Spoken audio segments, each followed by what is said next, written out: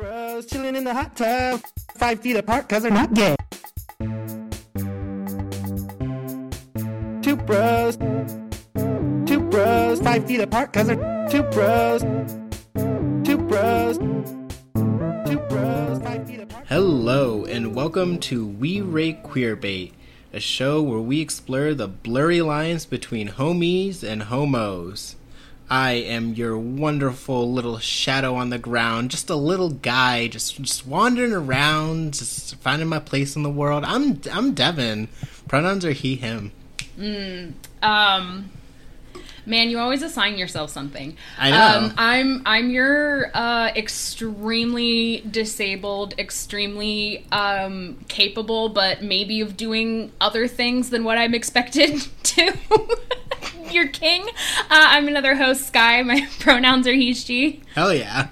And I'm your three-headed snake that got real fucked up and now there's only two heads, Emery. My pronouns are they, she, he. I'm also fucking giant and I can speak.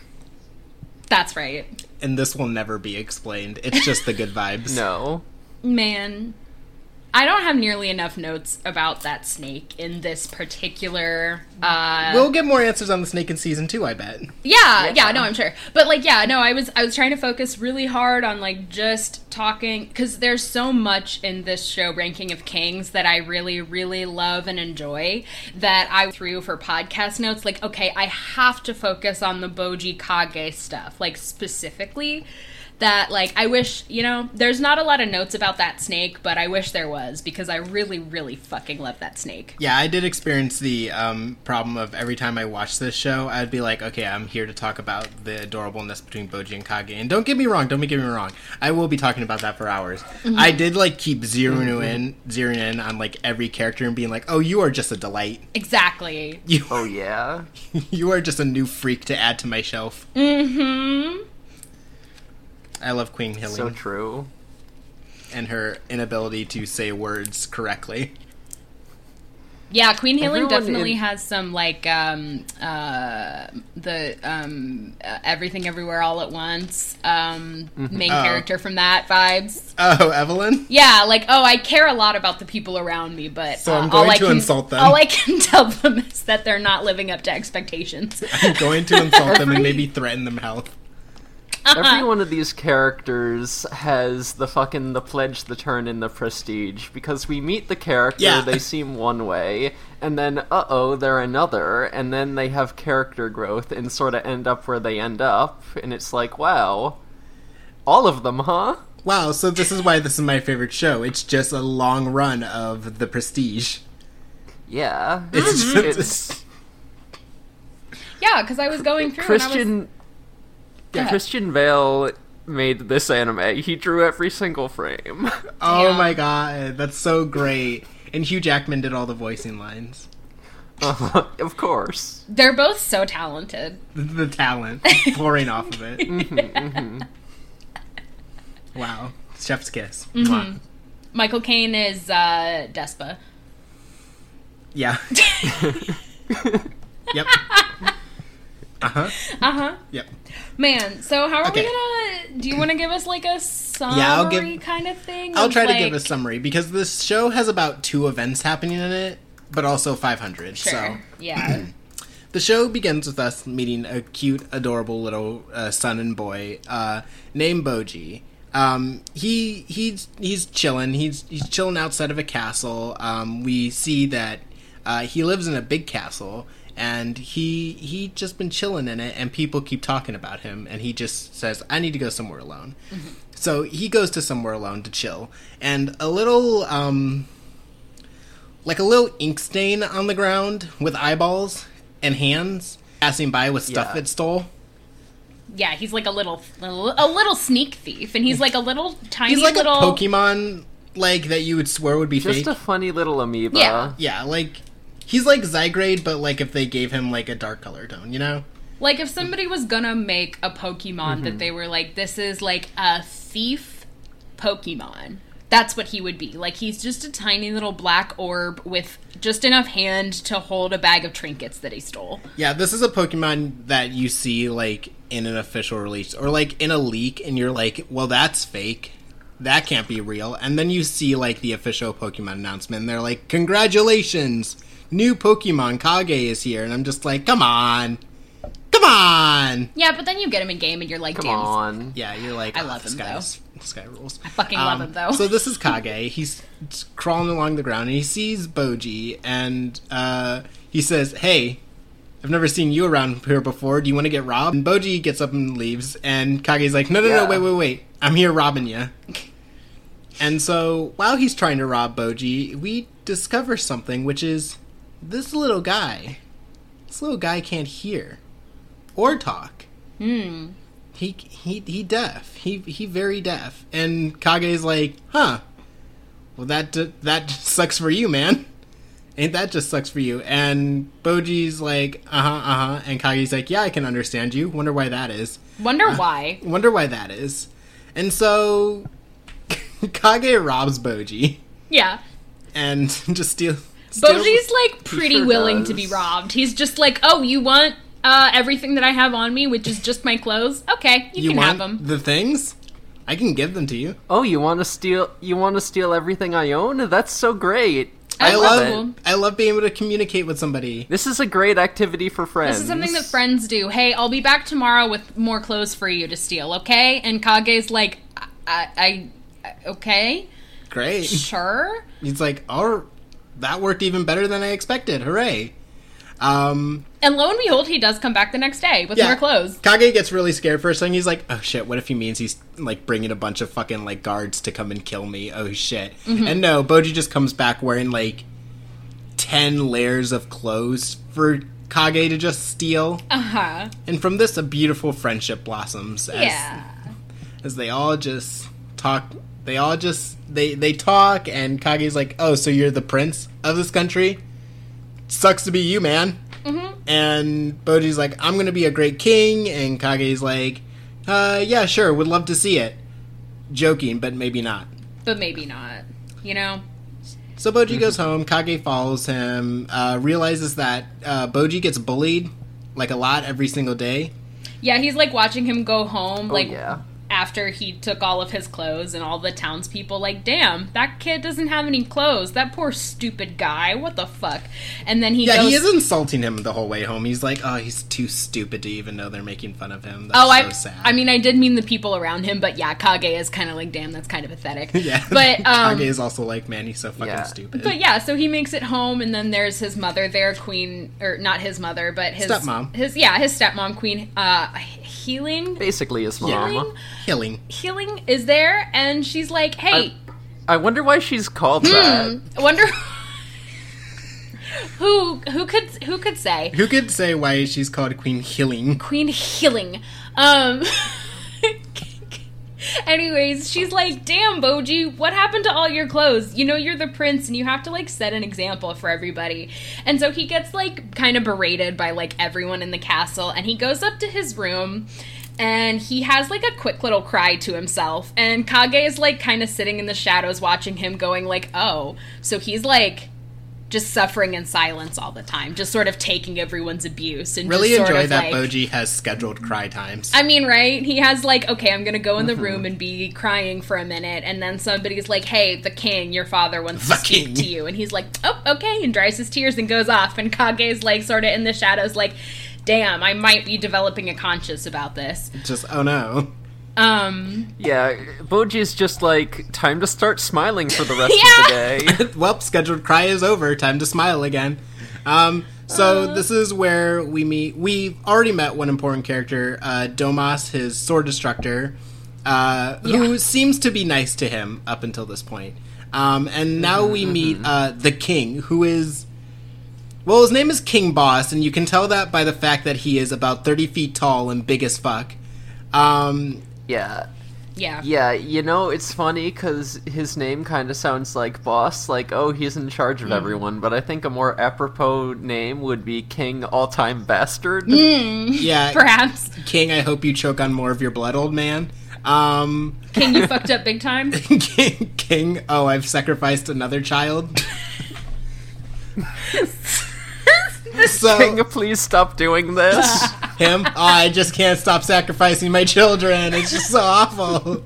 I can't stop doing it.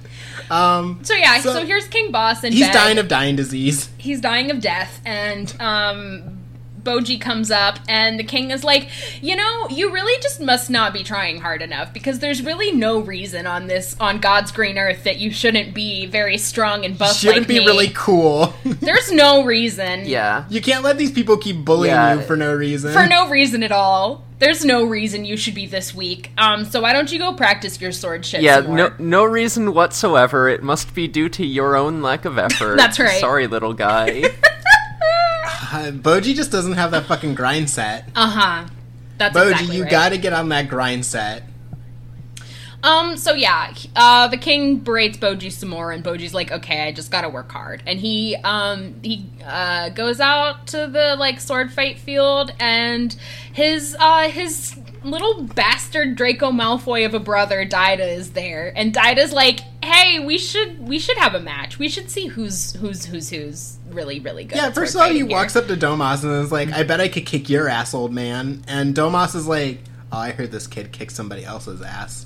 Domas is like, damn, I'm kind of scared of this kid. Damn, I'm gonna kick this kid's ass. And so, Dyda fights Domas. Dyda loses, obviously, because he's like 12, and Domas is a full-grown And man. hey, can we talk about how, like, just, like, the fucking animation and choreography in the sword fights is so goddamn good? Oh. It actually looks like two people hitting each other with swords. The thing about like, this- there's no anime bullshit. That is true. The thing about this show is that every time, like, watching it again for this, I was struck with being like, oh, this show is just gorgeous.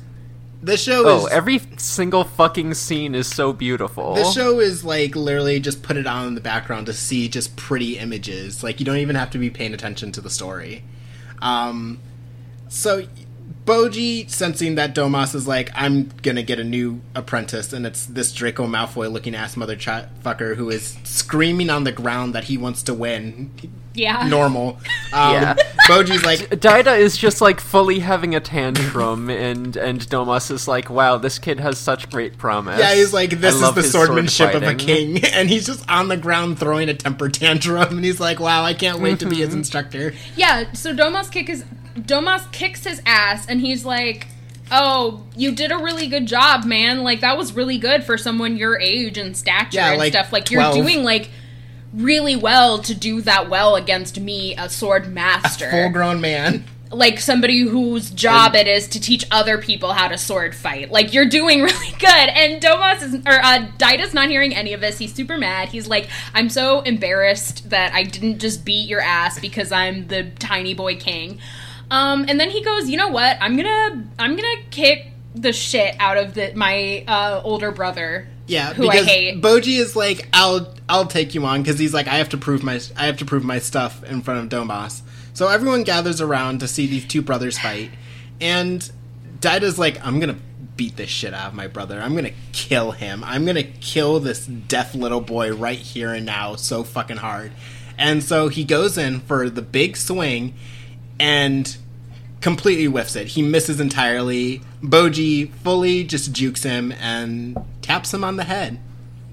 Round and one. continues Yeah. to out-juke him continuously. I don't want to, like, stop at, like, the episode breaks, because, like, I want to talk about, like, this beginning scene before we have to, because it's going to be very, It goes very, faster like, from here. yeah, out of order from here. But, like, right, basically the way this fight ends is, like, they're fighting for a little bit with Boji very deftly dodging around and, like, hitting Dyda with, like, you know, the tip of his sword, like, very lightly, but, like, yeah, that's a hit.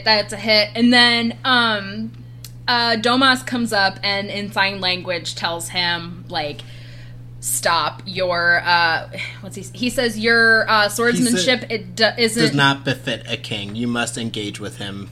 Like, you must engage with him in an Yeah. actual fight. yeah. He's like, He's You like, must you train can't, those. how you're you fighting. can't simply dodge, even though you're not getting hit, and if this were a real fight, you would be doing fine, because you're, like, you know, generally being bullied not starting these fights, so, like, your dodging style's pretty great. Like, you know, this is subtext, but he's basically like, yeah, you suck, because you're not actually, like, fighting with him. you're just avoiding his blows, and it looks like you're making fun of him, like, is what the other commentary is. Yeah. He's like, hey, I noticed you're using a fighting style that is, like, suited to your strengths and actually, like, really, really effective at doing what it does. Actually, you need to fight in a way that's gonna suck shit for you, because it just looks better.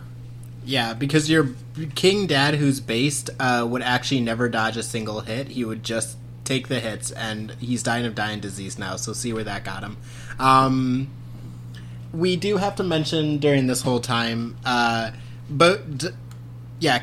is, like, watching from the shadows, and he's like, oh shit, Boji's gonna die, and then Boji starts doing his jukes, and Kage says, oh, I'm fucking rooting for you. Says, oh wow, look at that kid go. He's good at dodging. That's sick as hell. He said, this shit's so sick. So from here, Boji trades blows with Daida. It ends up how you would expect. Daida shatters all his bones like a normal child, and proceeds to try to hit him until he's nearly dead. The fight is only stopped when... I forgot to mention that there are people gathered around for this fight, including the people who are known as the Four Spears of the King. One is a dude who is sitting on the roof, and by sitting, I mean he stabbed his spear into the roof and is now just standing on the tip of it. Just completely straight up. Yeah, like he was mountain climbing, but on the roof of the castle. He's just up there for some reason. His really name's Uppies. Yeah, he really just has... No one's worried about the structural integrity of this castle. He really just has the energy of a goat standing somewhere really fucking improbable. He fucking craves that mineral. Like, Peace is a goat. Give him a goat Sona. So he throws the fucking spear into the ground to stop Daida from, I don't know, killing his brother in a fit of pique. And Domas is finally like, match. Daida's the winner. And Daida's like, yeah, I fucking rocked it. I killed this shit. Brother will never recover from the shame and also all his broken bones. Yeah, I'm so good at this. I made sure to ruin his body permanently. I love beating the shit out of my disabled brother. So this is where we basically cut from here to Boji completely bandaged in his room. All his bones are broken. Kage is like under the bed just kind of watching out for him. And this is where we see Boji get up and he goes up to a decorative sword on the wall and tries to lift it, but he just fucking can't because all his bones are broken and he's just so weak. And he starts crying and sobbing, and Kage comes out and is like, hey man, by the way, just so you know, if you got no homies, if you have 1,000 fans, I'm one of them. If you have 10 fans, I'm one of them. If you have 1 fan, I'm that. If you have no fans, I'm dead. If the world is against you, then I'm against the world. He says, I'm dead.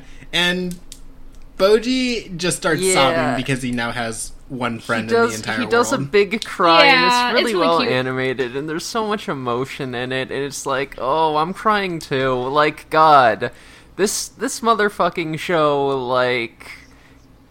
Even rewatching it, I was already crying by episode 2. Like, what the hell, Ranking of Kings? How dare you go so hard? Oh, we'll get to the last episode, but let me tell you, when Queen Hilling gave her speech to Boji about Kage being his light, the tears were flowing. I was like, oh shit. Little bit of Gon, you are light. Yeah, it was a lot of Gon, you are light. Uh-huh. So basically what happens from there is we learn that healing uses healing magic. Oh, crazy. Yeah, crazy. And yeah, because there's Kage's like watching out for Boji like from the shadows now, and like healing comes in and he's like, hey, that bitch was mean to him, but then she like, while Boji's sleeping, like uses her healing magic on him to like fix all his bones.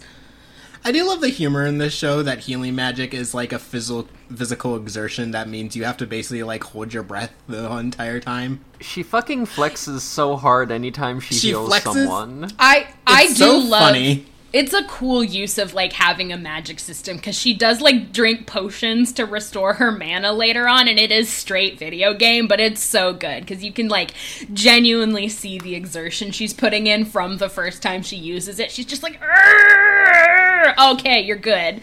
She's like, okay, I'm gonna go fucking sleep for 10 days. Exactly. So she heals up Boji. Kage's like, oh, well, if he's good, I'm gonna go home for the night, and then I'll be back to see you tomorrow, bud. And as he leaves, one of the other 4 spears of the king, Bebin the Snake Charmer, with like 100 fucking snakes, just shows up and is like, hey, man, what you doing here? Real quick, I do want to say the other thing from that scene we just talked about with Kage and Boji. One of the first things that Boji does when he realizes that Kage's in the room is start offering him stuff. He's like, oh, look, you're in my house with all my, like, expensive shit. You can take whatever you want. And Kage's like, no, I'm done stealing from you. I'm in your corner now. And I think that's one of the cutest things. Like, he just, like... I mean, yeah, because they began their friendship with Boji being like, I give you stuff and you're nice to me, right? Is that how this goes? Exactly. And, like, the way that he follows into his house and sees his life and just immediately ceases that, like, transactionality, even though, like, he is genuinely just, like, a poor wretch, as we are about to learn.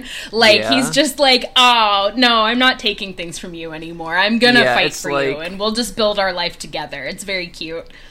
Yeah. Boji just has, like, not had any friends his age, so he's like, is this how you do it? Do you give someone things to make them like you? And Kage is like, bro, we're just friends. We can just love each other normally. You don't have to keep... Important? Yeah. Mm-hmm. Important to note, later, Kage does reveal that he has, like, a bunch of cash on him, and he does say, like, I mean... all the treasure I stole from Boji's castle. He definitely still stole a bunch of shit, but, you know, that wasn't a prerequisite for the friendship, you know? Yeah, he's like, I'm not going to do it directly from Boji, that's his nice stuff. I will just wander around and raid the rest of the castle, though. Yeah. Everything else is mine. Yeah, he's cute. Redistributing wealth. We love it. To him, yeah, it's good. Yeah, exactly. He's just like robbing from the rich and giving to me, who is poor. Exactly. So, doing this or we have learned Kage's backstory now, which is he was once part of what is known as the Shadow Clan. They're funny little guys who are ink blots on the ground, and they're great for assassinating because they are shadows on the ground and they can sneak in and just stab people really easily.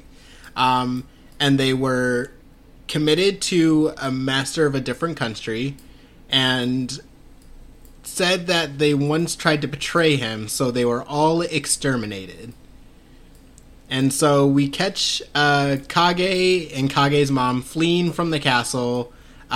She's like, okay, honey, we're going to play a fun game called You Hide in Those Woods all the way over there, and I'll be right after you. Just 1 second, I'll be right there, okay? Yeah, the game is called You Run as Fast as You Can away from these guys behind us with all of our... With the Habsburg faces. With all of our kin just sort of stacked up on their spears. You run from them. That's the game. Yeah, run from them, and I'm just gonna have a nice chat with these fellows who are hoisting the corpses of our brethren. Yep. Yeah, so that's a cute episode of just Kage's trauma. So there's all that. He obviously his mom doesn't make it. Corpse. Yeah, he does see her added to the spikes, and he makes it away just because he finds, like, a family, like, there's, like, a dad and a girl, and he hides in this girl's bag, and when he sees the mom and starts, like, screaming, the girl screams too and covers for him, and, like, the dad is like, hey, you're scaring my girl, you're get away from daughter. Here you shoo and get away from here. Yeah, get those corpses out of here. Yeah, and so then they kind of send him on his way, and they're like, damn, we can't do anything for him because we are also in service of the king who ordered his extinction, but, you know, he's just a little guy, so we're gonna let him go. Yeah, so he journeys to another kingdom, and turns out everyone hates little shadow blobs on the ground because he's fucking starving. All he has is his little toy that his mom gave him, and everyone's like, I can't use that for money, starve kid. So one day he gives up his little toy and then takes some food. Because he's like, this is a worthy transaction, you know, this thing I hold dear and the thing I need to survive. And like, no one will actually accept his trade, so eventually he just leaves his toy, his one thing, and takes the thing, like, takes the food, and they take the food back from him anyway, and he doesn't get his toy back. Yeah. So he has it's to find really another rough. way to get money. It's so sad. It's like, we have to talk about Kage to talk about, like, the Boji Kage, like, relationship, but it's just literally a whole episode of the worst shit happening to Kage, and it's so painful. So he gets taken in this, by... Yeah, this backstory is, like, so important for, like, establishing the stakes of Boji and Kage's relationship. Like, goddamn. We'll talk to it. I can talk about that more once we get through it, but yeah. Yeah. So he gets taken in by, like, this real ruffian-looking guy, this guy who looks like he ain't shit. And he isn't. Yeah, he ain't shit. The relationship is... This guy with the heaviest brow and the smallest eyes looks totally trustworthy. Yeah. The relationship is Kage gets, to be in a house, maybe, and for that, this guy will have Kage steal a bunch of treasure because he's a little shadow blob on the ground, and he'll give him garbage to eat for dinner, and he'll be like, I have so much money now, haha. And then one day he realizes that now Kage is wanted for stealing shit, so he sells him out, and Kage escapes because he's a little shadow on the ground who can hide, and tries to go back to the guy because he's like, you're the only, like, I don't know, parental figure I have. The only anything I have in the world. And that guy's like, ew, gross, get out of here. Kage gets really attached to him just, like, out of sheer desperation, like, God. And so... Even though this guy is big bastard. So this guy's, like, at a bar one night, and he's causing a bar fight, and the guy he's bar fighting with just stabs him, and he dies on the ground in the bar, and Kage witnesses it, and goes up and tries to, like, hold his hand as the guy is passing away. And now Kage has lost two parental figures. Yeah, he's just like, oh, cool, my second parent is dying. Oh no, now. second dad death. Hello. Yeah, and we see, like, really cute scenes, like, from the guy who's dying's eyes, like, where he's, like, you know, he had some begrudging affection for him, even though he wasn't, you know, it's like he was never going to be good to him, but he even in that, he had a lot of affection for Kage, and we see, like, him being really cute through these guys' eyes, and it's just, like, a lot. And then everyone in the bar is like, hey, fucking get out of here, that's a corpse. We need to, get out of here, you little stain on the ground. Get out of here, you gross shadow thing. We need to clean up this corpse of your latest refuge. So we get a time-lapse of basically Kage just getting more, like, just... angry with the world. He loses the light and hope in his eyes. Now he just becomes the Kage we know, which is just a low shadow on the ground. He's like, I love to steal to survive. And so we're caught up now with Bebin being like, hey, you're one of the Shadow Clan, aren't you? You here to kill somebody? And Kage's like, no, bye. And Bebin's like, nope. And captures him and puts him in jail. Yeah. Anyways, boss is dead. Yeah? Yeah, I mean, he doesn't go to jail like the first time Bebin finds him. He fucking throws a knife and skedaddles. Like, that was cool. But yeah, then Bebin catches him later, and then he goes to Slime Boy jail. He's, like, hung by, like, they basically pierce his ear and hang him by it, if he had an ear. And yeah, obviously like, he doesn't have some anatomy, but, like, it's Yeah, it's rough. Yeah, I want to call back to the moment where Kage is watching Boji in the fight against Daida, where, like, he is just watching this fight in awe and, like, you know, rooting for this little boy so hard. And, like, even, you know, when Boji when Daida is kicking his ass and is about to finish him off, like, he fucking flashes back to his mom and Mr. Scumbag dying, and he's like, oh no, it's yeah, it's the same thing. He fucking realizes that he loves someone again, despite, like, all the shit he's been through, and he doesn't want him to die. Mm-hmm. He says, oh no, it's the same thing, oh no. Uh-huh. Oh no. Yeah, that's when he realized he was in his corner now, and it's, Okay, we got a speed run, because we're only on episode, like, 3. So, catch you next time. Boss is dead. He big dead, he died. In the manga, it's super dead. Really funny and kind of goes to, like, the themes, quote-unquote, of the show, which is, in the manga, it has a little thing that says, It's stated in legend that whenever a hero dies, a demon will appear by their side. And speaking of which, Boss died, and so a big fucking devil just crawls out of his mouth and then just points directly at Bojji, starts laughing, and then disappears. Yeah, so, like, it's read out of the will that Bojji is gonna be next to rule, that the king named Bojji as his successor because he's the oldest, and so Bojji, like, that is announced, and then they see the demon crawl out, and so then there's like a big conference later with with Healing leading it, being like, okay, but A, do we really think Bojji is qualified to lead, and B, with the big fucking demon that came out and pointed at Bojji and laughed and ran away, again, do we think Bojji is fit to be king? And so they have a cute little voting session, which only 2 people vote in Bojji's favor, and so they instead crown Daida as the king. I do love that little thing just kind of being the theme of the show, which is your greatest heroes probably have some horrible sin just dragging right behind around them. So probably the greater the hero, the bigger the demon that's going to crawl out of their mouths. It's fun. Yeah, turns out you don't get to be big and important without doing some fucking bullshit behind the scenes. Turns out if you're a great man, there's probably something really awful you did to get there. Mm-hmm. Turns out there's really not a lot of ethical ways to be a king. There's just little moments like that. I did read the manga in preparation, or what's out of it in preparation of this, and like there are little moments like where it's like Boss fighting in the war to like defend the town that he's in from like invaders.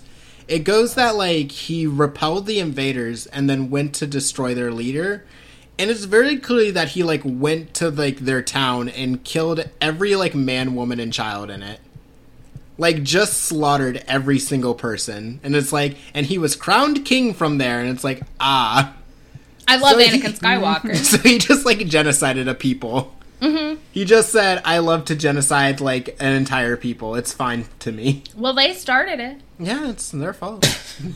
Anyways. Don't mess with the boss. That's right. Yeah, so... Daida's king. Bojji's depressed now that he has no friends and also no kingship. And he decides... Yeah, because, okay, it fucking sucks because they don't tell him. Like, they literally just... Because there's a lot of people... One of the things that I always really loved about this show is the like the deafness kind of like angle of it, specifically with that Bojji very often has a very clear idea of what's going on around him. Like, he can read lips even when people are choosing not to sign things to him. Like, there's a couple of moments where Healing says something and then she like realizes that Bojji's upset and is like, wait, he can't hear me, right? Like, I'm not signing what I just said. But he can. And so, like, they don't tell... He was there when the will was read and that he was going to be named king.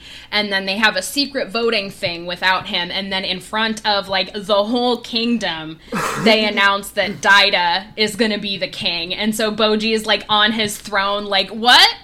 Did y'all just see that? And then, like, Daida walks up and gets crowned, and Bojji, like, runs away in tears. Yeah, because they keep fucking blindsiding him like this, like, assuming that he doesn't know or care what's going on around him, but he does. Yeah, Bojji clearly looks to Healing, and she just, like, turns away from him. Yeah. And he's just like, alright, I'm out. So now Bojji, like, he runs to his usual spot that Kage used to show up at, and Kage is obviously not there because he's in prison, and calls out for him. Kage does wake up in prison and is like, don't count me out, and spits scissors out of his mouth where he stores stuff. Proceeds to cut his own body. This little ink blob, it just has, like, infinite storage space inside his body. If he eats something, it's just in there. Yeah, it's just there forever. Slaps this tiny ink blot. This bad boy can fit so much things in him. So many treasures. So he's about to leave. Bebin shows up again and is like, really tenacious, huh? And Kage's like, I'm Bojji's friend. And Bebin's like, sounds sus, but I'll go confirm that. So Bebin walks all the way out to where Bojji is sitting depressed in the middle of the field and is like, hey, draws on the ground of Kage and says, do you know this guy? He, like, signs it, and Bojji's like, yeah. And Bebin's like, well, you'll never see him again. Bye. Bye. Bye! Dumb slut. There's a funny moment in the manga, too, where, like, it's a little sped through in the anime, but it's, like, Boji gets really sad about this, and he thinks about, like, missing Kage, and he thinks about what Bebin told him, and he starts thinking about, like, Kage, Bebin, Kage. Bebin likes kill people. Kage missing. Oh, shit! Oh. And he runs into the castle, and he's like, oh, shit, he probably killed him. No. And that's when he searches the castle and finds the big three-headed snake. Interesting. Yeah. The big three-headed snake is like, hey, Kage's not dead. He went on a journey. I can't tell you any more than that. Just know there are many people here who love and cherish you. Yeah. Also, like, I'm one of them. Also, like, Boji is just, like, definitely just, like, homies with this big snake monster. Like, they go way back. Just casually, like... Yeah, the snake is like, I will never forget the kindness you shared just, like, with walking me. up to a big, terrifying snake monster hidden in, like, a magical little cave and being like... Cave. Hey, what's up? Mm-hmm. It's very cute. It's extremely cute. Once again, I really like this snake. We'll get to him later, but... Yeah, so... Sorry, I gotta speedrun even more. So from here, Boji's like, I want to go on an adventure. Hyline's like, no, at first. And then she's like, yes, fine. Because he's realizing that she's smothering her child. Yeah, she realizes, A, how much she's hurting him by saying you are not strong enough to go on a journey, and B, realizing that he's probably going to hurt himself trying to, like, climb outside of the, like, literally trying to climb down the wall on, like, bed sheets, trying to get out to go on his journey on his own. So Healing's like, all right, you know what, fucking fine. I'm going to send you with Domas and Hakuro. Yeah. Little himbo. Yeah, and so he's got, like, a little entourage, and so he goes out, and he's, like, on his way, Darwin Watterson voice, I'm on my way, and he's, going on his cute little journey, to his death. I don't know how much we're speedrunning this, but, yeah, we gotta hurry. So, turns out Domas has been hired by, Daida, who is dealing with being king now perfectly normally. Domas is like, well, if the it. king wants me to kill a little tiny baby boy, I guess I have to do it. Guess I'll push him into hell. Guess I'll literally throw him into a hellmouth. Yeah, he takes them to what is known as the hole to the underworld, which is a big hole in the middle of an empty field that just, like, spews fire occasionally. And he's like, hey, Boji, let's go look at it. And he says, Boji, will you come with me to the gates of hell? And they go there, and then he's like, Boji, I don't think you're close enough to the edge. I don't think you can see all the way down to the bottom. Really look into the fire of the gates of hell. You should really just look all the way down there. And then he, like, peeks his little head over, and Domas grabs him and throws him in, and then turns away laughing maniacally, and then remembers all the sweet times he had with Boji and starts sobbing. Yeah, he feels really fucked up about it, and I'm like, why did you do it then? Because he's an idiot and he sucks. Yeah, he sucks. Because he believes... It's... Okay, again, we can't get into all of the side shit here, but I think the Domas Hokuro yeah, we'll start thing, our Ranking of Kings podcast one day. Exactly. Yeah. They have, like, a really interesting, like, dynamic of, like, you know, Domas being, like, the guy who's like, yeah, no, like, if the king tells us to do something, we can't imagine the shit that they have on their shoulders. They are simply better than us, and so if they tell us to do something, we will do it. And, like, that, like, unquestioning loyalty being a fault in him, like, is cool. But yeah, so because Daida told him to, because Daida was like, I can't believe you betrayed Boji. That sucks. And to make it up to me, you're gonna betray him again by killing him. You're gonna go kill him dead. And Domas and the other guy get in a little sword fight, and Domas is like, well, I'm just gonna let my hand get cut off because I feel bad about pushing little boy into hole. But then he gets, like, a metal hand later, which works just as well as his old one, so it feels kind of consequence-free Domas. Yeah, Domas. It's funny that he's the biggest idiot in the world and his name is Domas. His name is Domas. It is. And he has some really fun, like, just... I mean, complete self-flagellation that is completely useless. I just really... we'll talk about later when he's like, Bojji, I'm so sorry for what I did to you. Watch me try to commit suicide. Yeah, watch me try to kill myself in front of you while Bojji's like, I didn't ask for this. Watch me grovel in fact, and it's the opposite of what I want. Watch me grovel and apologize in a way that definitely doesn't allow you to read my lips.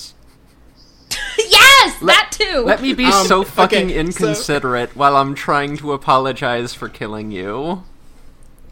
So Bojji's falling to his death, and oh god, he's about to die, and then out of his little bag that he has on his back, a fucking crossbow pumps out of nowhere and shoots a nice arrow that latches into the wall and lessens Bojji's fall, and so he doesn't die, and Bojji's like, what, Doctor Who could that be? And out of the bag comes, it's Kage! He's a little backpack boy, and we get flashes. He's a little backpack boy. We get flashes back to all the other times. All the time Domus tried to kill him. Yeah, we get flashes back to all the other times Kage saved his life. Like, he fucking threw a knife at some poisoned meat so Bojji wouldn't eat it. Like, he was the one who, like, saved him and cushioned his fall when he tried to climb out of that tower to get away. Like, Kage's been there the whole time, and now our boys are finally reunited proper, and they just start crying, and they love each other. Yeah, Bojji starts crying and grabs Kage's hand, and Kage's like, hey, it's fine, while staring at his hands that are being held by Bojji, blushing. Yeah. And he says, hey man, listen, we're big boys now. We're men. We can't be crying for no reason. And then they just look at each other for another second, and they both start sobbing. It's so cute. Also, I can't. It's just so adorable. Also, I cannot, like, overemphasize this enough. They are always blushing anytime they look at or think about each other. They are always looking at each other and blushing and or crying. Like, whenever once an they episode, think about each other, it is insane. At least once an episode that features them, they are crying about each other. It's good. It's good.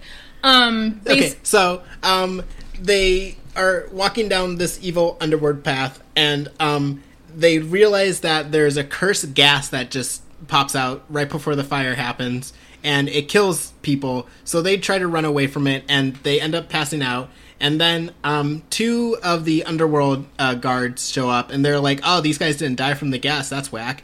So they take them back to their kingdom, where we meet they didn't big die shark because tooth man they're who both rocks. already super cursed.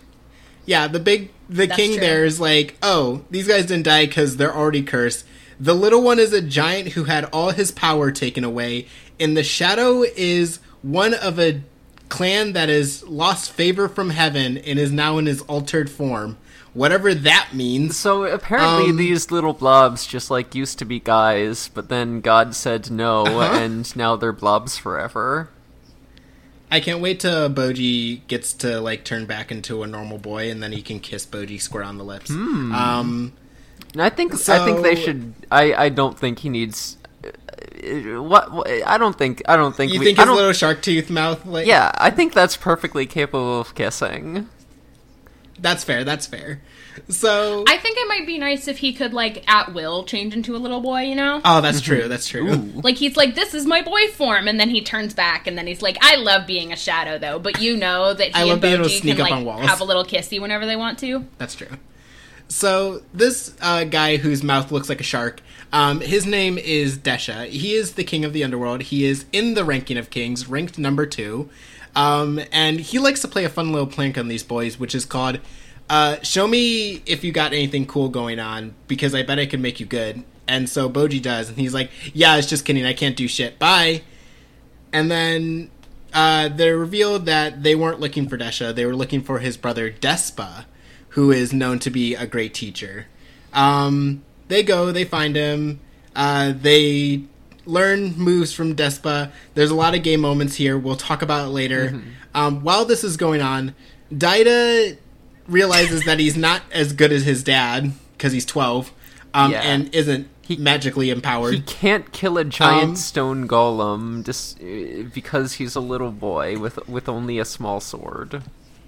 To be fair, I might throw a tantrum if a guy in a stupid jester hat said, you you've lost rank considerably. I'd be like, man, I'm gonna beat your ass. Yeah, so basically, this show about the ranking of kings, the ranking doesn't come up super much, except, like we said... Yeah, ranking of kings never comes up. Yeah, so, but it is important to, like, for example, Daida, because Daida, like, they have to come and they have to, like, evaluate where you are in your thing. And Bose, as told by the story... was number 5. He was... Was it? I thought it was, like, 7. He was number 5, but had it not been... They always said, in terms like... of strength, he would they always be number said 1. if strength was the only thing they were measuring, he would have been number 1. And they're always careful to emphasize that. And so everyone in the world thinks, oh, that means Bose is the greatest because he's the strongest, right? Yeah. That's what that means.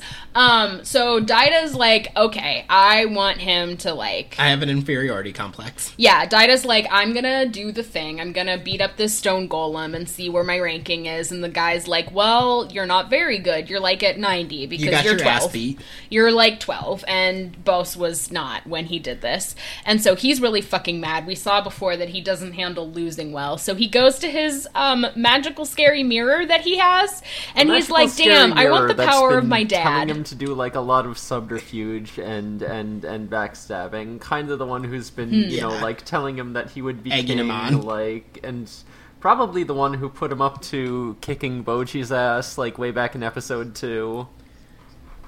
Yeah. So Magic Mirror is like, do you want to be as strong as Bose? And Daida's like, yeah, I want to be as strong as Bose. And Magic Mirror's like, great, we're going to the basement. And Daida's like, I didn't know we had a basement. And it's like, we're going to the basement.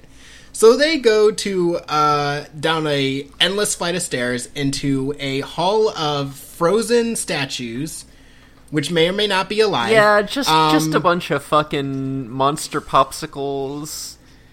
Yep. Yeah, one of which is the king. Yeah, so they get to the end of this frozen statue hall, and the king is up on a pedestal over a big meat grinder. Hope this doesn't mean anything. Yeah. And Daida's like, Dad? And the mirror is like, and now we shall begin the process to getting Bose's strength. And what they follows just drop him into the meat grinder. Yeah, what follows is basically the most fucked up sequence of events in the entire series. It's so good. So they It's grind him messed up up. into, like, a goop that they turn into an egg. Yeah, that a turns nice into... slurry. Yeah, they turn into a phoenix, which they let grow from baby to big, let it burn to death, and then make a juice out of Well, you that. forget before that, they decapitate it so they can squeeze the blood from its head. That's right. Okay, yeah. And then the ash and, like, yeah, they They mix take that a all sacred together. resurrection stone. Hope the marine resurrection doesn't play in anything. And so they give that to Daida. They really just make a frozen dad smoothie right there in front of you. Yeah, it's good. It has quinoa in it. Yeah. So they're like, Daida, drink the juice. And Daida's like, so all of that seemed really fucking evil. I'm not going to drink the fucking juice. And this is where Apis comes in, the nice spear guy. He wants to dethrone Daida, but when he sees the magic mirror is like, hey, Apis, and he's like, Lady Miranjo. And so he swears fealty to her, and then proceeds to beat the shit out of Daida, knocks him out, and they force him to drink the juice. What happens from here is that Daida wakes up in hell, and Bose wakes up in Daida's body, and says the raw line of, so I have sacrificed yet another son. So... that's just fun in the kingdom. From there, the magic mirror is like, great, now that you're back, my king, who was cool, can we kill your wife? And he's like, sure, go for it. So she gets a bunch of funny cats. Shenanigans ensue. The cats don't kill the queen. So she's like, I'm going to go into the basement, which is the underworld, to get something real quick. And so we're going back to Boji and Kage. Yeah, Boji's learned a cool move. Boji can just break entire rocks in half now. Okay, so the Boji Despa stuff. Yeah, Boji can cut rocks in half. He's learned a secret technique. I will get to it. I'm so sorry. There's so much, and we're already an hour in. I feel like I do want to really get into this scene a little bit, though, because this is, like, our, like, meat and potatoes of... So they show up at this guy's house, and Despa's like, I'm sexy hot. and I'm hot and I'm Desha's little brother. And they walk in and they... He is really just flaunting it with every movement. I love how much personality this guy's animation has. It is incredible. The fact that he's just wearing, like, a big, stupid fucking diaper. And he's just like, you know me, I'm sexy.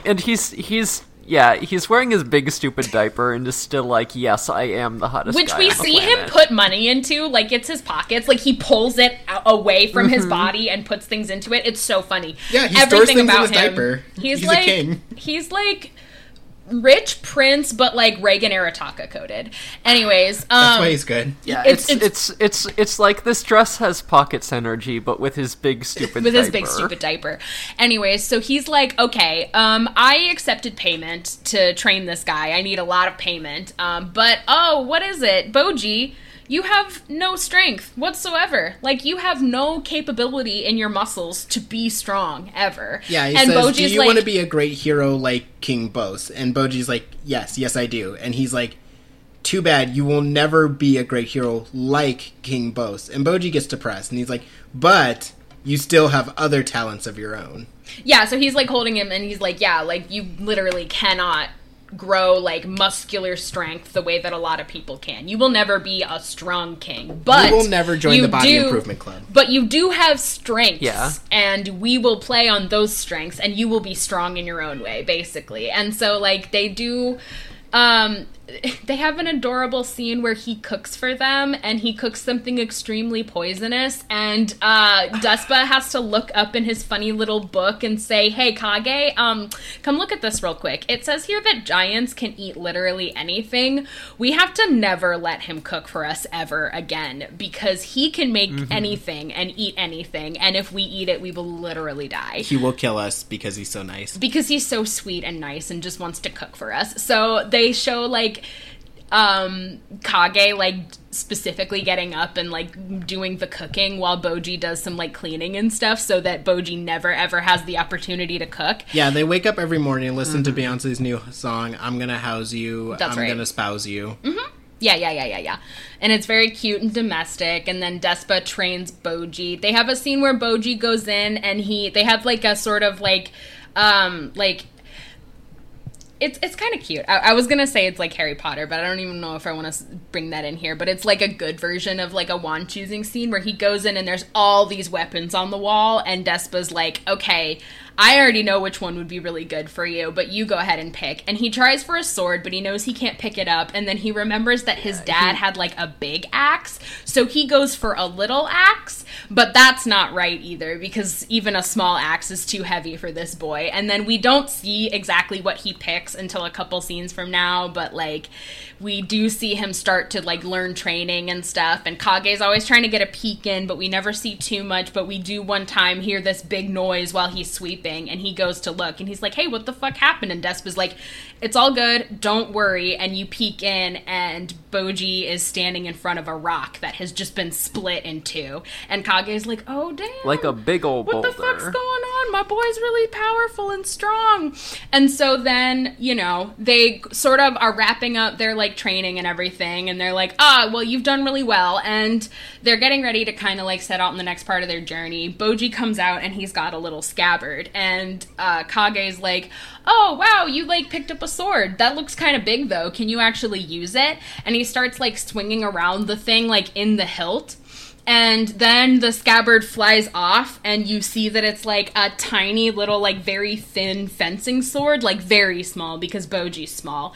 And Kage's like, are you, like, what's this? Like, are you bluffing? Like, this is kind of deceptive to be like, oh, he's really strong and can carry this now. And Boji looks so sad and dejected, and Despa's, like, goes to him first and is like, hey, listen, you can't get dejected every time somebody doubts you. You gotta believe in yourself. You gotta have courage. You gotta have courage and believe in yourself. And then he goes to Kage and is like, now what good is it gonna do anyone to doubt him? And Kage is like, okay, but there's, like, reality, and then and he's like, no, listen, he knows what he's doing. I have been training him. There is no deception. This is a bluff. It does look like his sword is bigger than it is, but he will still be able to do great things with that sword. And then Kage, like, comes up to Boji, and he's like, I'm sorry for doubting you. I know you'll be great. And they have, like, a cute little, like, moment. And we will get to the gay scenes. We have to move. Well, okay, but we Usually by the time we get to the end of our summary, it's, like, time for rating. So I wanted to make sure we got through all of that cuteness before we, like, try to cover the rest of the mess of this. Because it's gonna get a lot more complex from here. Okay, so they're done with their training. They go out to a bar to celebrate. Boji shows off his new skills, which is he has the Byakugan from Naruto and can hit pressure points.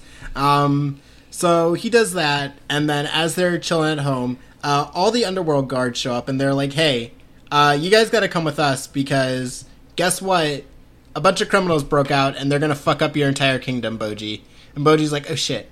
So they head back, and turns out the people who escaped are some ruffians, King of Thieves, dishonored King Bo, who fell from grace, don't know what that's about, and leader of the Knights of the Underworld, Oaken the Sword King. So, normal. So, normal things are happening in the castle. Hylian is launching a war there also to try to get Daida's body back from Bose, who is chilling in it and being like, I don't know what you're talking about, it's fine. Also, hold on, am I getting this completely wrong, or is Bo also the name of the kingdom that the Shadow Clan used to serve? Nope, you are completely correct. I wonder if those things are related. I wonder if this guy who is clearly unhinged maybe had something to do with the downfall of the Shadow Clan. I wonder. Who could say? Who could say? So crazy. So shenanigans ensue. Hylian and Doroshi, her guard, are fighting against all of the underworld people and a bunch of funny kitties and Miranjo. Shit's breaking bad real quick. Everyone's suffering. Boji shows up, saves everybody because he's based as fuck. That's right. In between this, Oaken leaves the castle and goes on a little stroll through the town. And by stroll, I mean he just shows up and starts killing fools for fun. Really just doing a lot of recreational murder, this guy. Yeah, real fun dude. Just really showing up and just taking everybody out. So, in this chaos, Miranjo gets stolen by some of the ruffians who are like, we can sell this mirror, or whatever. And she's like, I wouldn't do that if I were you. And they're like, what you gonna do? You're a fucking mirror. And she's like, okay, well, I warned you. Hey, Oaken, can you come over here? And Oaken, because he is crazy, is kind of like a dog, and she can just tell him, like, here, boy, come on. So he walks over, he kills the ruffians, and proceeds to do some sicko shit. Boji and him fight. Turns out he is immortal. He is cursed with immortality, which turns you into a freak in this universe. And Boji's like, my power can't kill an immortal because he'll just heal immediately, so we're kind of fucked. Things break bad, people die or end up on the verge of death, including Kage and Boji. And then Boss, who's just been in jail this whole time, like chilling, going over his sad dramatic backstory with Bebin for no reason.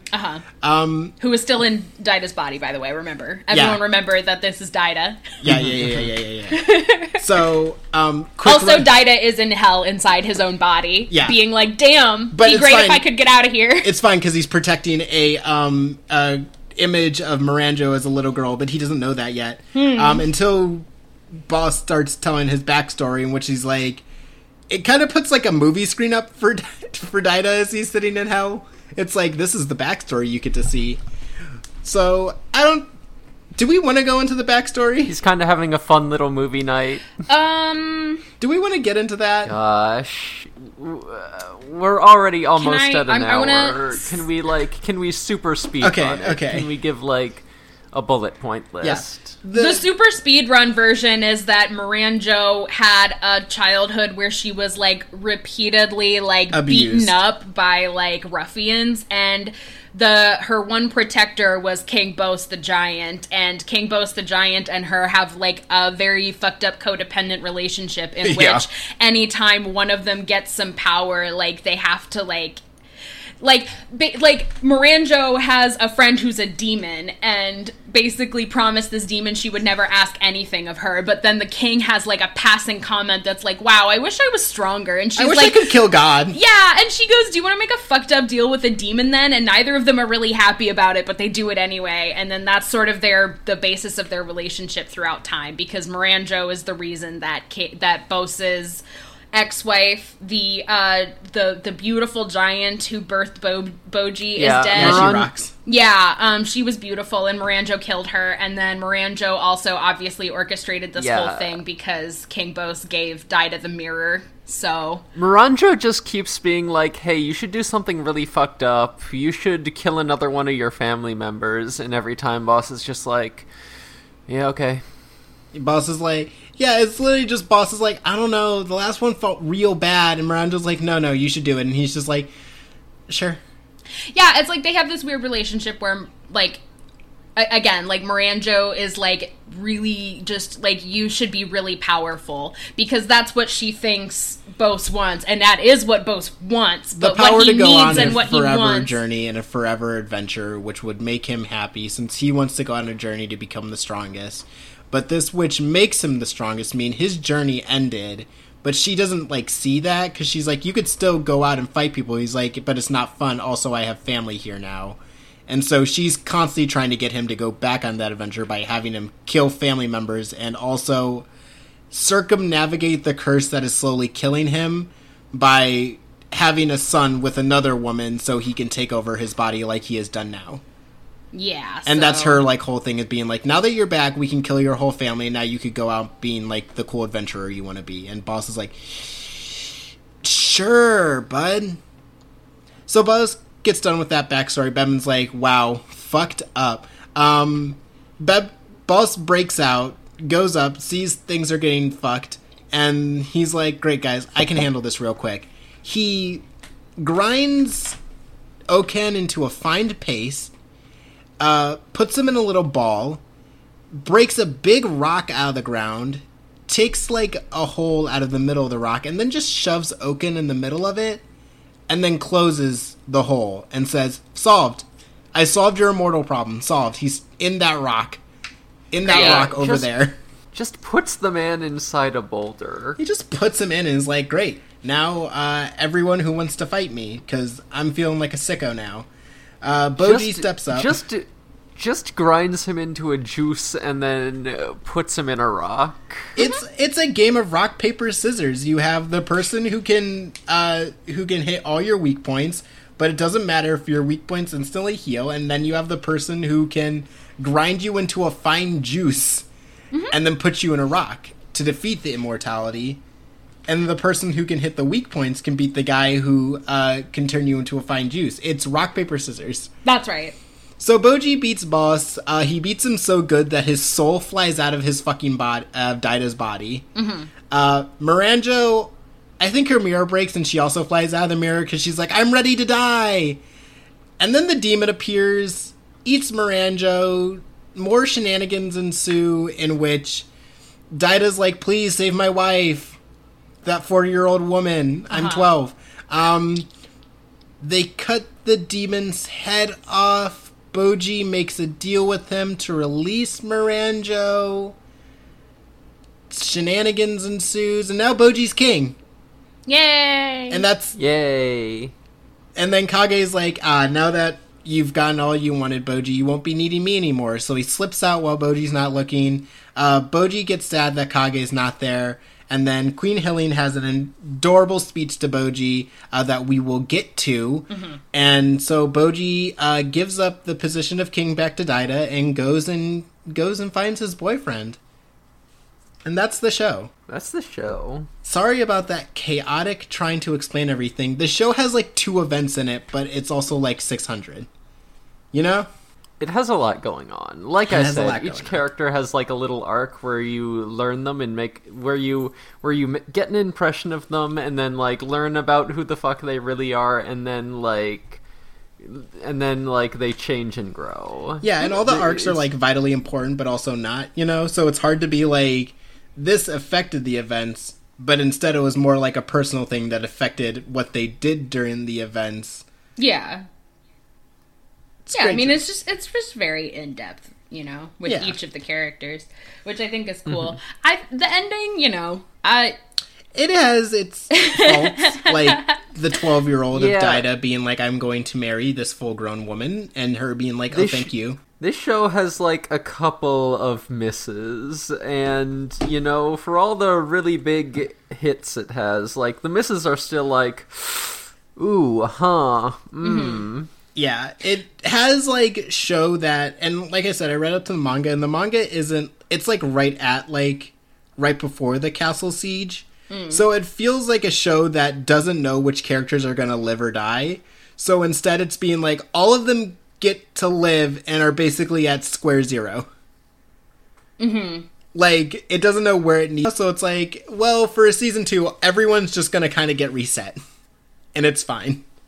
And I'm just like, no, or you could kill them. It seems like a weird thing to have this whole show building up to Bojji not being king. It's fine. But he's someone's gonna go king. make his own kingdom. Yeah, but He's someone's king. Exactly. Plus, we'll get a season 2 where he starts his own kingdom with that big ogre guy. I didn't mention him because he's... Yeah, fucking god. I guess it's... Incredible that we haven't seen... I I guess didn't that's mention what- Gigon, but Or there's talked so about much him. to mention. I just kind of...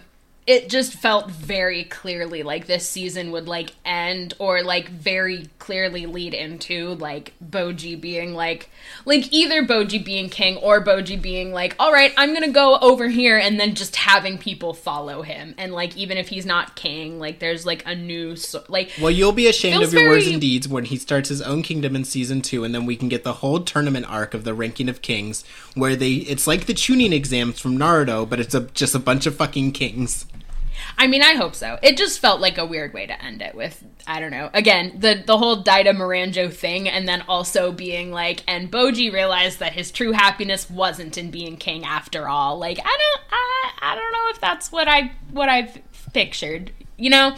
Yeah. But it's, you know, okay.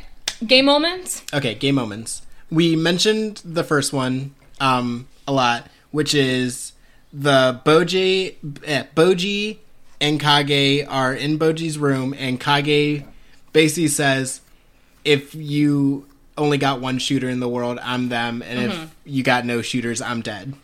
How are we feeling about that scene? I know we kind of already talked about it, but how are we feeling? I thought that was really cute. It's real gay. I think, yeah. Again, big make Emery cry moment. Big these boys are in love moment. Yeah, it is. It's the gay. show excels.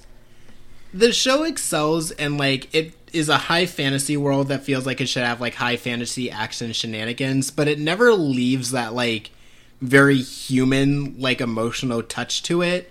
And not even just talking about like in the like expressive emotional moments, which it does always hit on, but even like the action scenes where it's two people fighting and they're just doing little things like at one point Bebin in a peace fight, and like a piece wins by he uses a spear and he just wiggles it a bit, and the vibrations knocks Bebin off his step a little bit, and then a piece stabs him. And it's just like such a little thing that if any other anime would be like, yeah, they ain't doing shit, they're about to throw each other through mountains right now, but it's just like, yeah, that little like stutter step is crucial.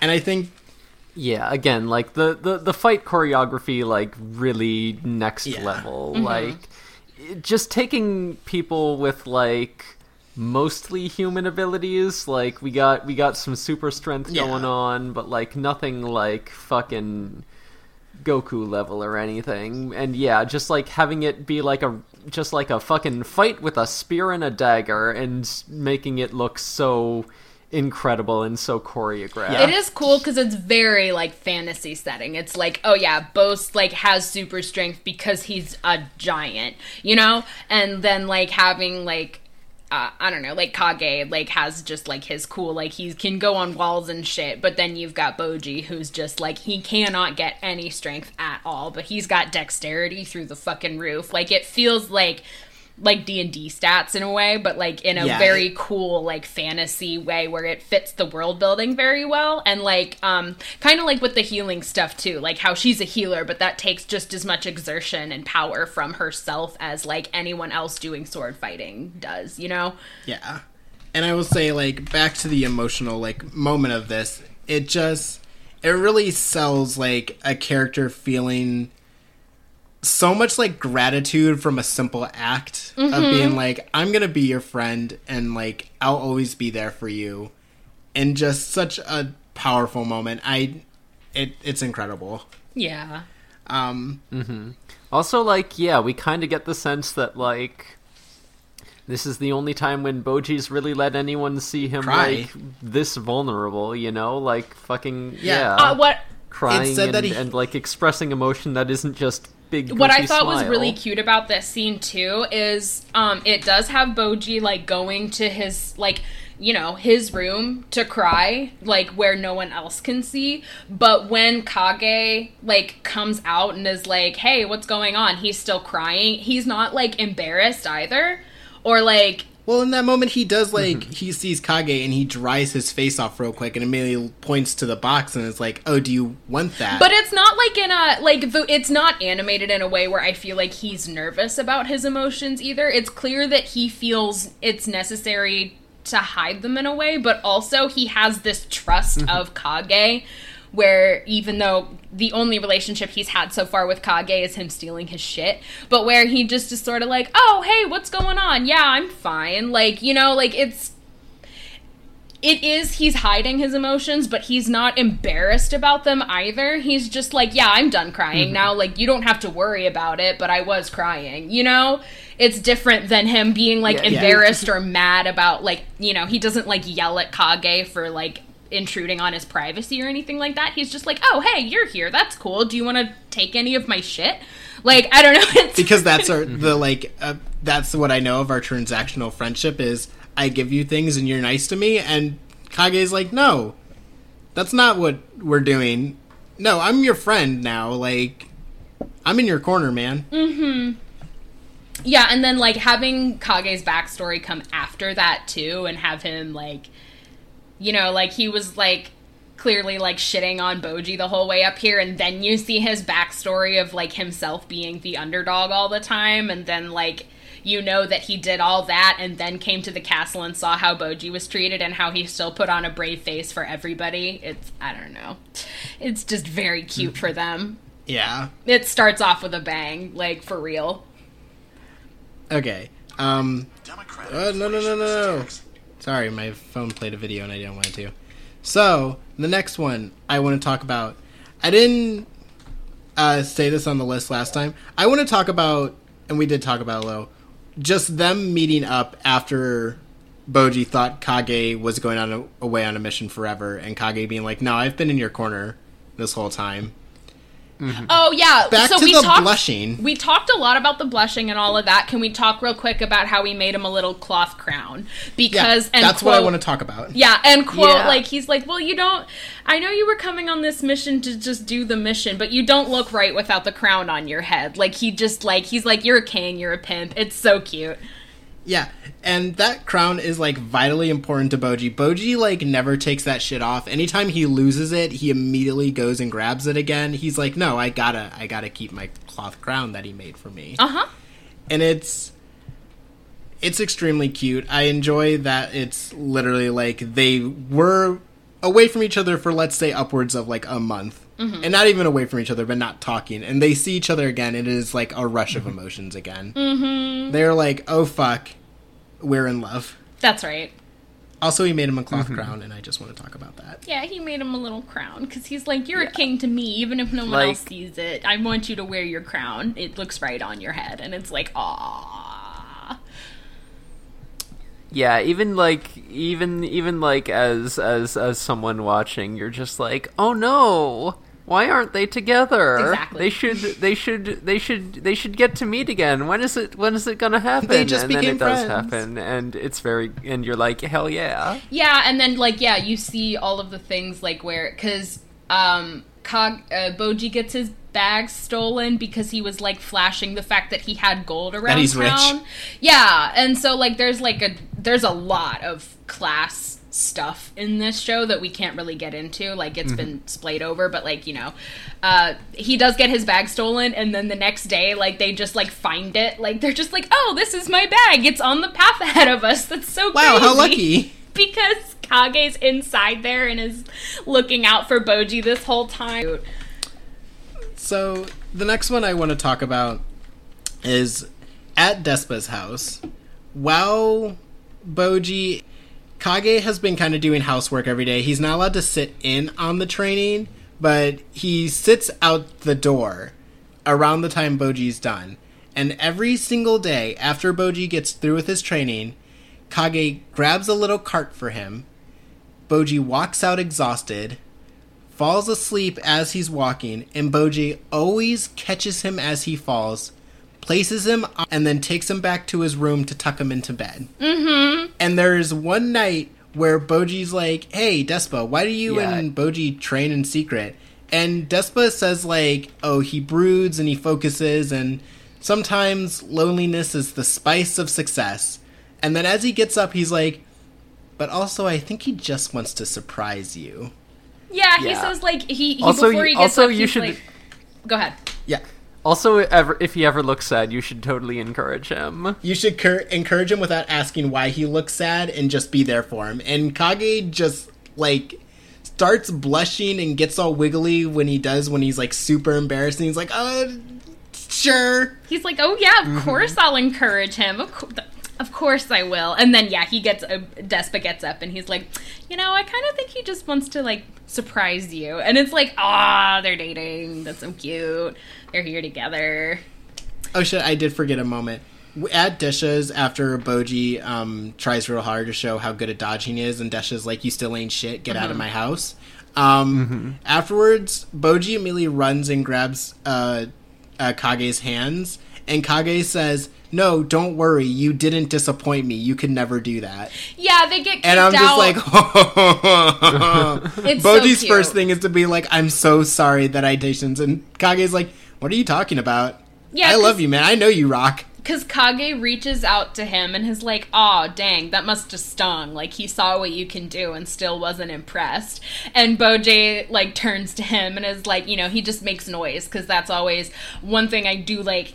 Boji never learns to talk, it's always just, like, noises. So he just turns and, like, sort of makes a noise at Kage, and Kage's like, no, I'm not disappointed in you. Like, you did your best in there, and you could never disappoint me. It's so good and pure how, like, he was trying to comfort him. Like, it's very, like, just, it is a real moment where, like, he's trying to comfort him about something that he feels bad about, and Boji's putting it on himself, where he's like, yeah, I'm sorry, I didn't live up to expectations. And Kage's like, no, like, I didn't have any expectations of you. It sucks on Desha that he didn't see the potential in you. And it's just like, it's very good. Okay, so the next one, I'm kind of speed running. There are a lot of little moments that I'm sure we could talk about forever, which would basically be the same thing of, holy fuck, they're cute. Right. The last one, and I'm going to the episode because I forgot to write notes, to bring up Queen Hilling's speech about Kage and Boji. Because I want to get this word through fucking word. Because it's vital. So let me just...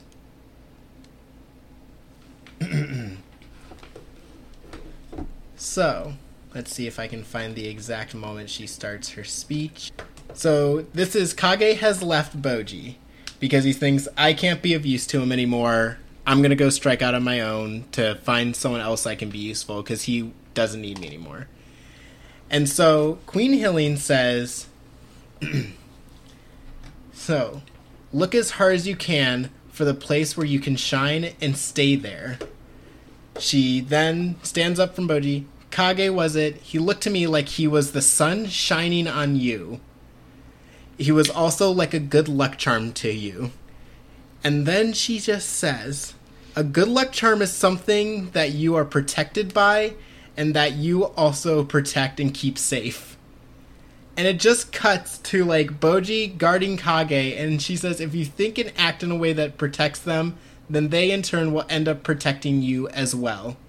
You've become smart and strong and shine very brightly now. So that is a role of a good luck charm.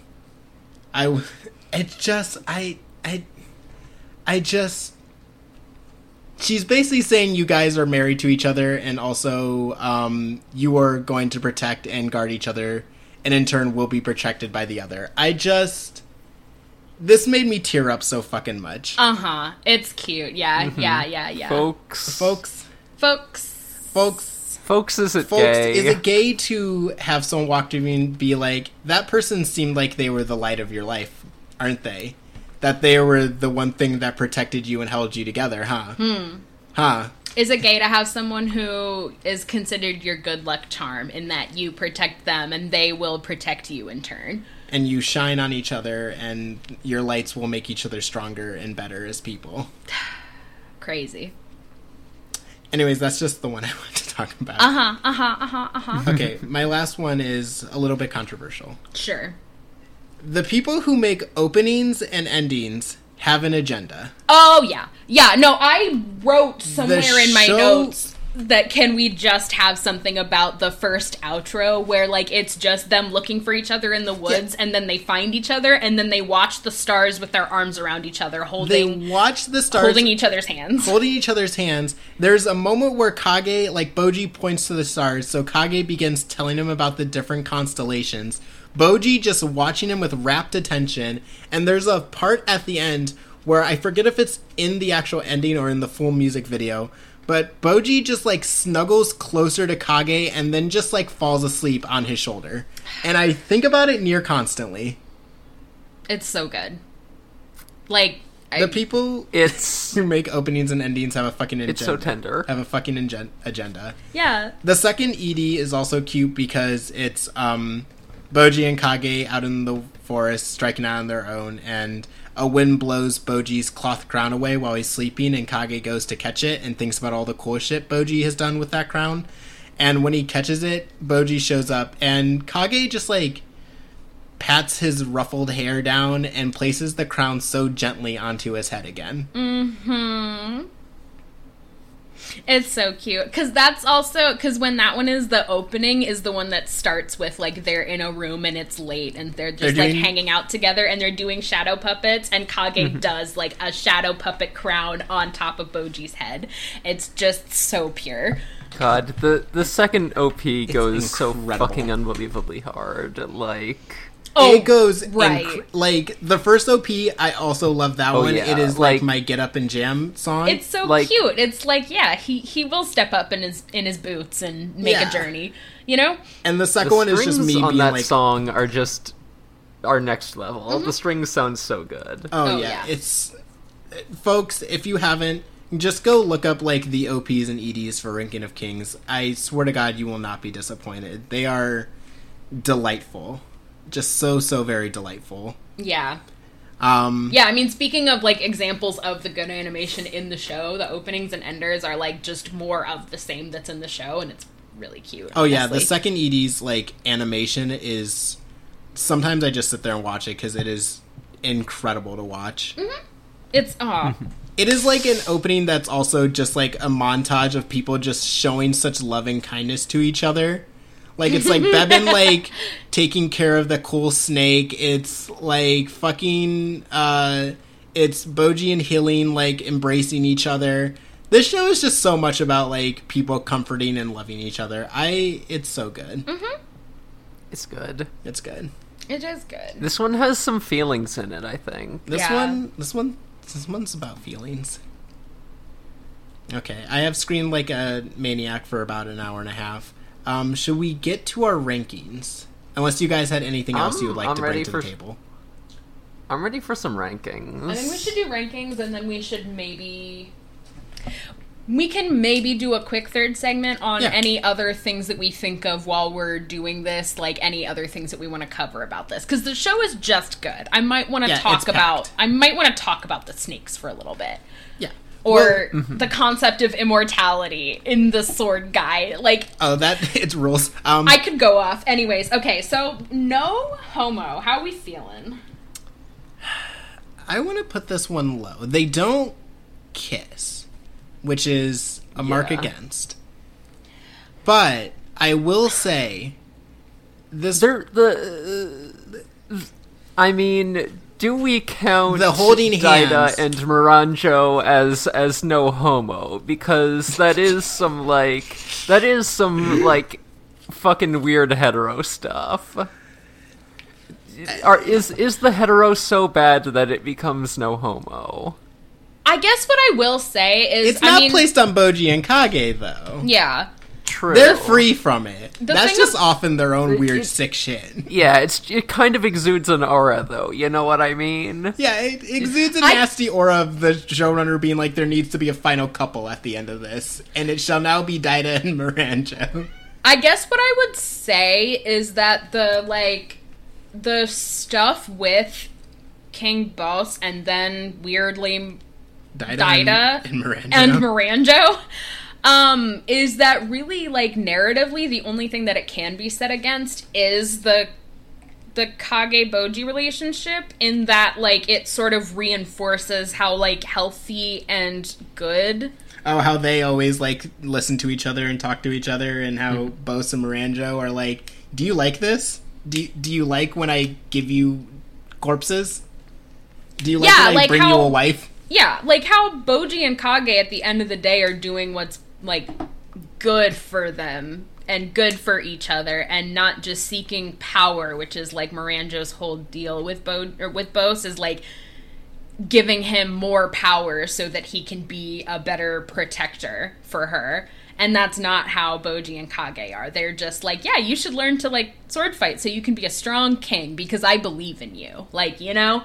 So I would say, if anything, it just sort of reinforces that they are supposed to be viewed in, like, a they love each other way, but I don't know if it, you know? Mm-hmm. It's not like there's another girl that is going after Boji or Kage ever at all in this. Yeah. So it's not like it's, like, no homoing itself, you know? I do not put the rancid vibes of the sins of Daida, Boss, and Miranjo onto these two sweet boys. Fair. Their sins should be tried at a different court. I want to put them at, like, a 2. Yeah, I have one more point, though. Yeah. I think Oken's whole immortality made me a sicko thing is homophobic. Like, the fucking given reason for him loving murder and loving to kill people and breathing in a funny way every time someone gets stabbed is like, oh, he being immortal means he can't have children, and that'll fuck you up. That if you can't fall in love and have heterosexual nuclear family, then you simply just become a sicko. If that's not the kind of life you can live. Is that homophobic or is that, like, aerophobic? You know what I mean? Same thing. Like, because I don't know that, like, because not having children is kind of the same thing as, but there's also that element there of you can't fall in love with someone, and I feel like, you know what I mean? Like, this Kage Boji having love is clearly supposed to be something worth living for. My strongly held stance is that being Eroe's spec is also very gay. So I am counting this as homophobia. Fair. I just, like... But must we put this on the boys? Once again, are we just, like, are we counting the show as a whole, or are we just counting the Boji Kage stuff? I'm counting the Boji Kage stuff only, because I think from what we've done before, we haven't counted the sins of everything else in the show. True. I could put Naruto and Sasuke on, like, a much different ranking if I'm counting the weird homophobia and, like, hetero nonsense that goes on in the rest of the show, you know? Okay, fair. You know? Yeah, I guess, like... Judging it for the sins of literally everybody else. Like, I guess that's the best example is, like, when we did Sasunaru, it was specifically about Sasunaru and, like, the people that interacted with their relationship. So we talked about, like, Sakura and also Gaara because we thought Gaara should have been involved in that. Yeah. But it wasn't about, like, you know, like, I think in terms of, like, our normal scale, it sort of is helpful. And I think I would say, again, like, with the no homo thing, I think neither Kage or Boji has any other interest in anyone else in the entire show other than each other. I don't know if I would... Yeah, makes sense. I think in terms of... I almost, like, want to do... I'm thinking along the lines of whether they're, like, because they're very cute together. It's very nice. It's not like you could make an argument that it's platonic almost, you know. So I'm like, I'm kind of going on the no Romo and the no homo scale at the same time in my head right now. So that's where I'm at, is I want to like separate those two a little bit and like come up with something. Yeah, for the first one. I think we're getting a low no homo for Boji and Kage, if we're just considering their relationship, because like there's no like forced compet to it. There's no like we don't get the sense that these two are just marrying random women in the epilogue, right? Yeah, they didn't have Boji marry Miranjo, so yeah, exactly. God, could you fucking imagine? And even, like, in that sense where I was like, when we saw the little, like, spider girl who protected Kage, I was like, yeah, she's gonna come back and Kage's gonna be like, oh, I remember you. I have crush now. And, like, the show was like, who? We didn't bring her back. Who? Yeah, who? So, like, it is she's she's off having a completely different story. Good for her. In a different book somewhere. That's right. And the show is repeatedly like, no, Boji and Kage are like, they are for each other, you know? Mm-hmm. I don't know, like a 3? Yeah, so, you know, I might even 2. be tempted... I might even be tempted to give this, like, a 1 on the no homo. Oh, you want to go all the way to a 1? I'm fine with that. Yeah, if I'd hear arguments for a higher score. I've made my grievances with, like, the rare misses this show has, but yeah. Yeah, we will talk about those in the third segment. That is something that, like, burned into my head when I rewatched this, as being like, wow, they really just did the damn thing. So cool, 1. Yeah, we can do a 1-star no homo. Yeah. What are we thinking for no hetero? Like a 4. Again, there is... Yeah, there's weird hetero shit. Like, it's... But it's not on the boys. Right. Yeah.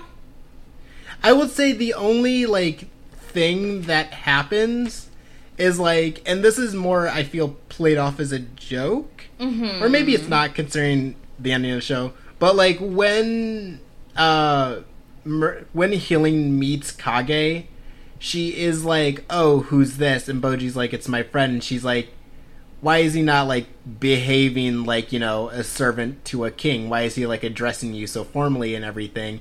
And Kage does have this thing where it's like, oh, if Boji's a king, we're not allowed to hang out, and I have to have a different relationship with him. Mm-hmm. And it's kind of like this feeling where Kage is like, yeah, we're not going to be in a relationship because he's a king. And it has this, like, thing where Healing is just kind of like a clueless mom being like, is this your special little friend? Mm-hmm. Is this your funny little friend? But then she does tell him, okay, well, if you guys can't be in a relationship, then character growth. You shouldn't be king. You should leave and go get him. So then I would say narratively that, like, yeah, that does kind of point towards them being in a relationship, and also that the correct path is to go pursue that instead of your other duties. It's to find a world where you guys can be together with each other instead of trying to be in this kingdom where you're not happy. Mm-hmm. Yeah. Mm-hmm. I'm thinking a 4. So we're thinking a 4? It's like a strong 4. Like, yeah, I feel like if it went just like a little bit further, it would be like a solid 5. Yeah. We always have season 2 when they announce that eventually. That's right. That's right. These boys still have plenty of time to kiss when we get the inevitable season 2. Yeah, we do a time skip and Boji and Kage are, like, gay married and starting their own kingdom. I'd love that. Mm-hmm. Yeah, and and Gigan's there. Yeah. And, like, it's great. I'm here for it. How about no Romo? See, here's the thing. I'm actually thinking about it, and I feel like this is a very no Romo show. Like, there's several marriages, and they are all portrayed as, like, this is a power grab. You know what I mean? Yeah. Which is why Boji and Kage have the only pure love in the show.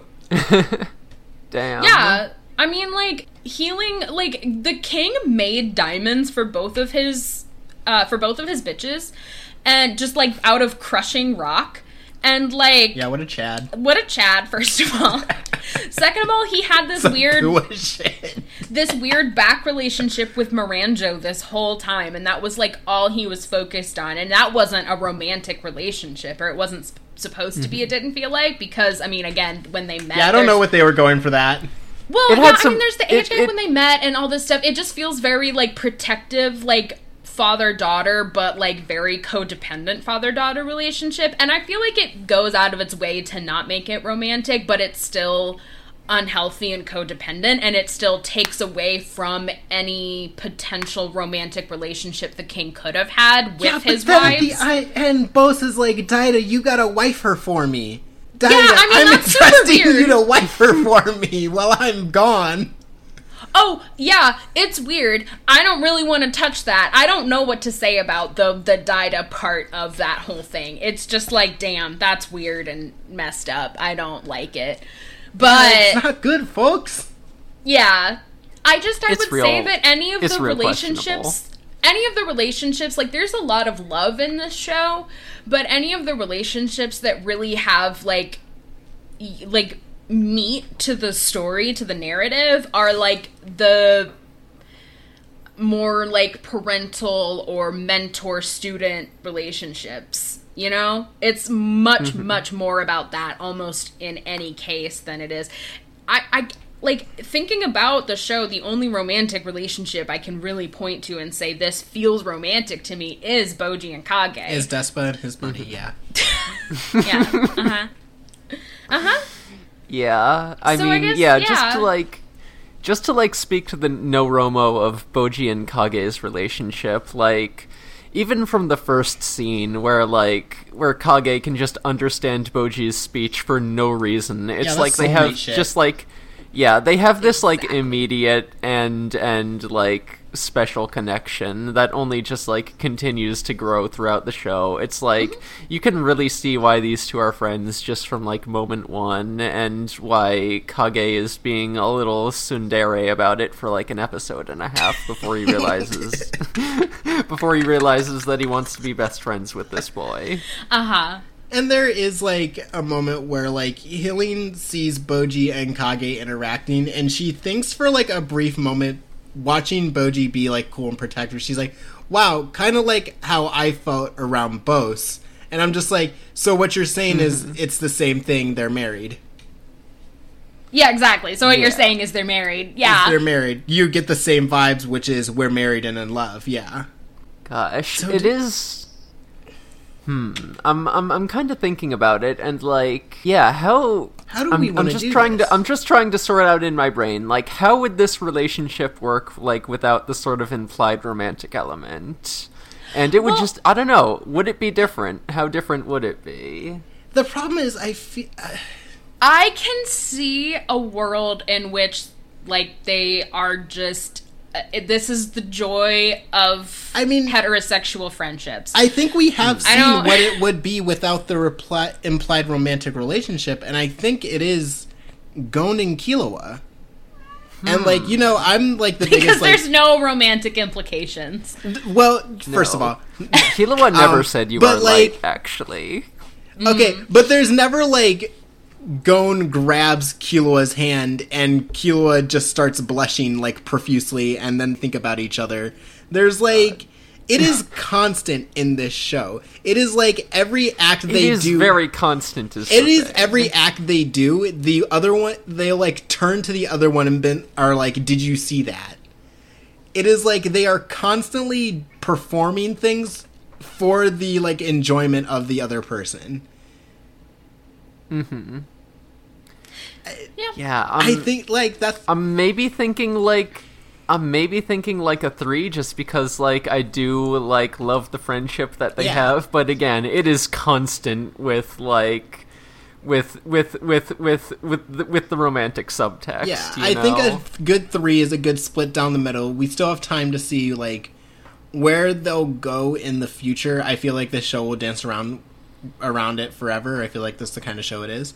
But, like, as it is now, it is a show where I'm like, if this show told me they are, like, the best of friends and Boji and Kage grow up to be eligible bachelors who just hang out all the time as buds, I'm like, yeah, that sounds about right. And if it tells me they had a beautiful wedding and they got married, I'd be like, yeah, that also sounds about right. Mm-hmm. Okay. Yeah, it really is walking that tightrope, huh? Yeah. It really is balancing on that knife's edge. It is that, like, extreme razor wire that it is just up on there being like, I could go either way. Sort of the opposite of BBC's Sherlock, where every two people in a room are just assumed to be in love with each other. Wow, this is the opposite of BBC Sherlock, huh? This is the platonic opposite. God, it really is. No wonder it's good. Where nobody is romantic with each other except the two main characters. Yeah, and everyone's like, that's just a special little guy, huh? That's your special little guy. That guy's your light, huh? Yeah, that's your light. That's your good luck charm, huh? That's right. Heard he was your good luck charm, huh? Okay. Yeah, I can be happy with a 3 no Romo. Yeah. So where does that put us? That puts us at an 8. 8 out of 15. Wow. You know, not a bad score. One of the lower ones that we've seen, but low like, in I don't know. a good way, you know, though? Yeah. Low in a way that I think symbolizes the strength of these two boys' relationship. Yeah. Low in a way where it's like sort of well balanced and not doing anything like particularly egregious. You know, sometimes a high score just means that we're much madder. Yeah, a high score can mean that we're feeling a little bit more of the rage in ourselves. Yeah, our ranking system is perfect, and the lower the score, the better the ship is, I think. Yeah, if anyone ever questions the ranking, I will find where you live, and I just want to talk with a baseball bat. Yeah.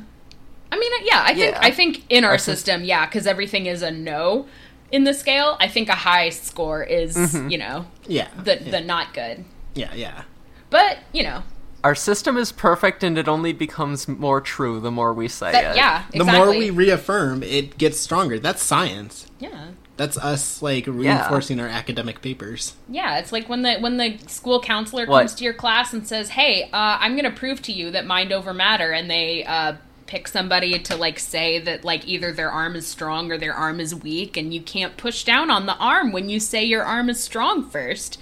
Yeah, that's exactly how it works. That's exactly how this works with our ranking system. Yeah. The more we say it, the more true it is. Anyways, So our third segment is the shit we just have to, like, get off our chests, huh?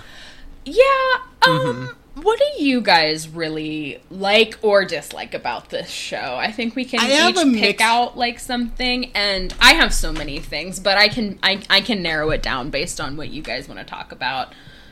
I feel like... I kind of feel like I made my major points. Yeah. Like, I'm really interested in... The stuff... Because talk to me about... The stuff with Oaken kind of leaves a bad taste, and also just, like, the fucking... The fucking Daida Miranjo ship is so wild and rancid. Yeah, that shit's whack. I don't even know where to... Like, I really... Don't want to touch it with a 10-foot pole. Yeah, because, like, they have that whole, like, afterlife thing where... I don't know. Miranjo has, like, this really... Yeah, just let her die. It's fine. Interesting or background get eaten stuff. by a demon. Yeah, because it's like she killed a lot deal of with people. this demon, and the demon is like, yeah, so now I get to take you. And then there's like this whole like in their belly shit where it's like the demon is there being like, haha, I just like doing this because I'm evil. And Miranda's like, well, this isn't what I wanted. And it's like, then it goes from there into like all of this, oh, Miranjo didn't deserve, and then into, now she gets to marry Daida. It's very... Because, like, it's very understood by the show that Boji has very understandable trauma with Miranjo. And, that is because she was specifically there and did, like, call the attack that killed Boji's mom. But Daida did, in fact, get knocked out by Miranjo's bodyguard and forced to drink a potion that turned him into his father, quite literally. And so I feel like maybe Daida also has... I feel like maybe Daida also has some post-traumatic stress disorder associated with Miranjo, and maybe Miranjo should just get shattered. I don't know. It's because he didn't wife her enough. He just needs to wife her some more. But then Daida learned about Miranjo's tragic backstory, and is like, actually, it was totally justified when I drank the dad smoothie. That I understand why she did that now, and it's fine. She just needs someone to love her, I guess. I don't know. I don't get it. Like, it's weird. Also, he's like 12. Also, feel he's like a a baby. piece is right why there. are you marrying Also, adult he is women? a little baby boy. Yeah, I mean, I don't know why Daida's, like... He is a little baby boy. I don't know why anyone in this kingdom is not like, haha, no, you're not marrying that woman. In fact, she should be in jail. When I say the ending of this is just sort of altogether a swing and a miss for me, I think that one scene is good with, but like that Devin talked about with like the it ending... actually being cute with her being like, hey, you should go hang out with Kage. I think the whole thing ending in Daida being like, actually, I am the justified ruler now that I had to go to... such a sour taste in my mouth. Yeah, now that I went to hell for a little bit, I'm definitely qualified to rule now. Also, the person who put me in hell is gonna be my wife. I don't like it. And then having all of that, and then Boji being, like, sent away to go find his gay lover. Like, this'll be actually what makes you happy. It's like, yeah, maybe, but you've still got this whole kingdom of shit over here. Haley, I don't how know. about you rule? Just, I don't know. How about you as the full-grown woman who probably has more qualifications rules instead of your baby boy son and his adult wife? Yeah. Again, there could be again, I guess it's hard to make an anime of an ongoing manga. I don't necessarily... Adaptation is hard. You don't know who's going to be around in the final, and you want to make sure all the characters are reset back to square zero or in a place that you can bring them back easily. Mm-hmm. So you don't want to kill them off in a dramatic way, except Boss, who you know is dead in the manga. But, and say it with me, kids, don't have the 12-year-old marry the full-grown woman. I will always be saying this. I will literally always saying this. Going off the immortality a little bit, I think it's hilarious that it is really sus that it is basically like, the gods in Pursuit couldn't have children, so they couldn't leave anything good behind in the world. So to avoid this, they try to search out for immortality, which turns you into a sicko immediately, because the real good immortality is to be survived by your children. That sucks. I think it's really funny when Oken walked into the throne room and was like, brother, you have to save me, and stabbed himself, and it healed immediately. He's like, I don't want to be immortal. I don't want to turn into a sicko. And then it's like, 2 weeks later, he turned into a full-blown sicko. You know, I did kind of forget that that's how that plot line went, because, again, I was trying to, like, focus on the Boji Kage stuff and not get sucked into all of the other details that I do enjoy about this show. Like, I just didn't, you know, I only have so much focus, but, Yeah, it's crazy, huh? Yeah, but, it's insane. The Oken thing... do we think Shinzo Abe was in any way, like, had any influence over, like, that plot line and how it... if you told me this anime was created by a cult that has some questionable stuff in it, I probably would say, yeah, maybe. That sounds about right. It definitely has that vibe of a lot of, you know, and a lot of things do have this where it's like, yeah, like, your legacy is your children. And that's great if you are a parent and, like, want to... Wow, it's crazy we covered Harry Potter last time. Yeah, it is crazy that we just talked about Harry Potter. I do think there's some weird and fun, like, this is a better version of Harry Potter in some ways that I don't necessarily think are intentional, because I know Harry Potter's widespread. It would be crazy if the the moment Voldemort made a Horcrux, he immediately turned into a sicko that all he could do was go, God. What I think is hilarious about Oken as a character is, like... There is something really cool about an immortal character being like, oh, I don't want to be immortal because everyone I know is going to die. And that really makes me upset. And it turns me into a dog. He goes so sicko. His brothers are alive. Like, it's not like it's not like everyone... Being immortal is a disease. It's rabies. It's not like everyone he knew died and then he went crazy. It's the fact he knew... so much that everyone he knew was going to die that it made him crazy while they were still alive. He got rabies. Like, immortality in this world is rabies. There's an interesting story there, but yeah, it does get wrapped up in the whole, like, part of it is that he can't, like, reproduce less than the immortality thing, so it gets wrapped up in that, which is weird. Yeah, I mean, because the secondary villain is Bose, whose whole thing is that he had kids, and then he constantly tries to extend his life or power by using them. Yeah, I mean, and I do think the Bo stuff is And don't get me wrong, I like the Bo stuff. I think he is world's biggest bastard, and I like that he got shit on at the end by Boji. And I think it is a raw line where he says, I have sacrificed yet another child. But, like, the show does have this weird, like, your legacy should be forming a nuclear family and then having children. Yeah. Yeah. I think there is something, in this day and age, having, like, a metaphorical, like, you know, having the king who is, like, actively taking from his own legacy to extend his own mortal life. I think that that's a cool message that, like... It gets rushed. It gets rushed and muddled. There's a lot to be... Especially with, you know, like... different cultural, like, I don't know, like, there's a lot to be said about, like, yeah, like, this, there's shit to say about, like, global warming, there's shit to say about the economy, like, there's all kinds of things that can go into that idea of, like, this is the king, and he's like, yeah, no, I'm taking away actively, like, what my children could have one day, specifically, like, with Boji, his strength, and then, like, literally taking over Daida's body, and being like, yeah, I don't care if you guys don't have anything, I'm going to have it. Like, it's a cool thing, and I do think that, like, there's an element of messiness that is going to come with that when you have it specifically being children. I don't know. Yeah. The ending gets messy. It gets real messy. I feel like it's a show that didn't know what to do with its characters or its theming at the end. I think it is sad when you do, because, okay, I am obsessed. I want to talk about the number one king for half a second, because I'm so obsessed. Who? You don't know who it is. So obsessed with how they said, hey, I've heard lots of things about this ranking system and how it's kind of fucked. Like, that one guy, the number one king, who, like, got to take a treasure from the mysterious treasure trove. The Armory of Heaven. The Armory of Heaven, and then disappeared forever. And then we meet this weird guy with a crown in the woods who's like, hey, Boji, look at this. And there's, like, this big black, like, cloud vacuum that is sucking up souls, and this guy's like, hey, we should worship that guy, and does a funny little dance and then tries to kill Boji. And, like, there's just a lot going on in the background of this show that I'm like, that's so fucking cool. I wish we got into that a little more, you know? Yeah, well, in like, season 2, when we go to the Shonen Chunin exam arc of the ranking of kings, and all the kings battle each other and show off their cool powers, you will be ashamed.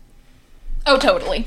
Yeah, this series does have just, like, some insane world building, just kind of like that is just kind of, like, casually glossed over, which I kind of respect it for. I kind of respect that it's like, we'll get there. Yeah, like, fuck a lore dump. I just want to see my boys. Yeah, it says, like, yeah, this is, know that it is going on in the world and informing, like, what's happening in the world. It's not fully relevant to Boji yet. It's just there. You should know about it. I won't explain further. I respect that anything that has the energy to be like, yeah, we don't need to know about that right now. So much of my growth as, like, a writer and, you know, a world builder for, like, tabletop stuff has been, like, don't give out so much exposition. It's okay to write a big lore document. You don't need to fucking forefront it. Yeah. Write a big lore document and then, like, you know you probably did a good job when you're like, I have told you about 12% of everything I wrote down. Everything else is just organically made into the world, so no one in it is being like, what's that do? Yeah.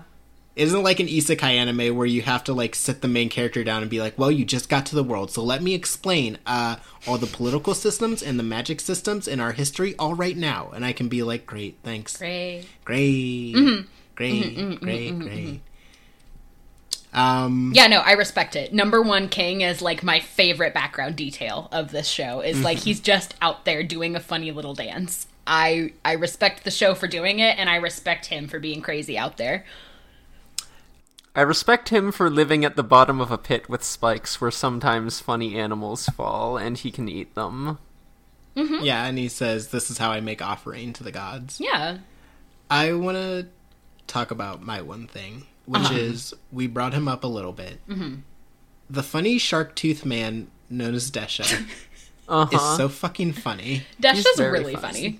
funny. Despa, and Oken, who ruins the name scheme. Yeah. Great job, Oken. Are, even with the weird shit going on with Oken, kind of my favorite characters in that they're all just different flavors of freak. Oh, yeah? Despa's like a rich, fancy lad who's like, I'm hot as shit, I'm cool. But he's just like a guy walking around in a diaper who gets into bar fights constantly, gets his ass kicked. Oh, and he's is so always funny. just making the most expressive fucking faces of He's all time. literally just walking around going, my hands are full and my ass is fat. You fucking wish you were me. You fucking wish you were as cool as I am. And the thing is, Desha does. Desha Desha- really wishes he was me.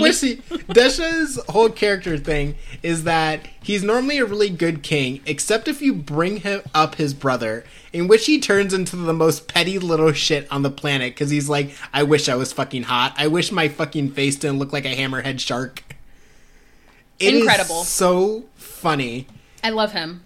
Also, he just likes to play. He's a game playing asshole. He just sees like Boji after like being trained by Despa, and he's like, "Hey, it's a little worthless runt. How you doing, man? How you fucking doing? I'm gonna take over your kingdom for no reason. I'm just storming in. I'm just storming in through your basement. What's up, my guy?"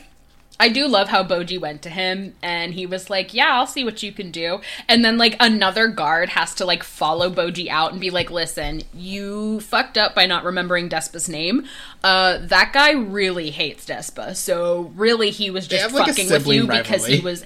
he was fucking with you because he was mad that somebody told you to go to Despa. Like he was just so fucking petty mad that somebody was like, oh yeah, Despa's a really good like teacher, that he decided to fuck with you guys a little bit.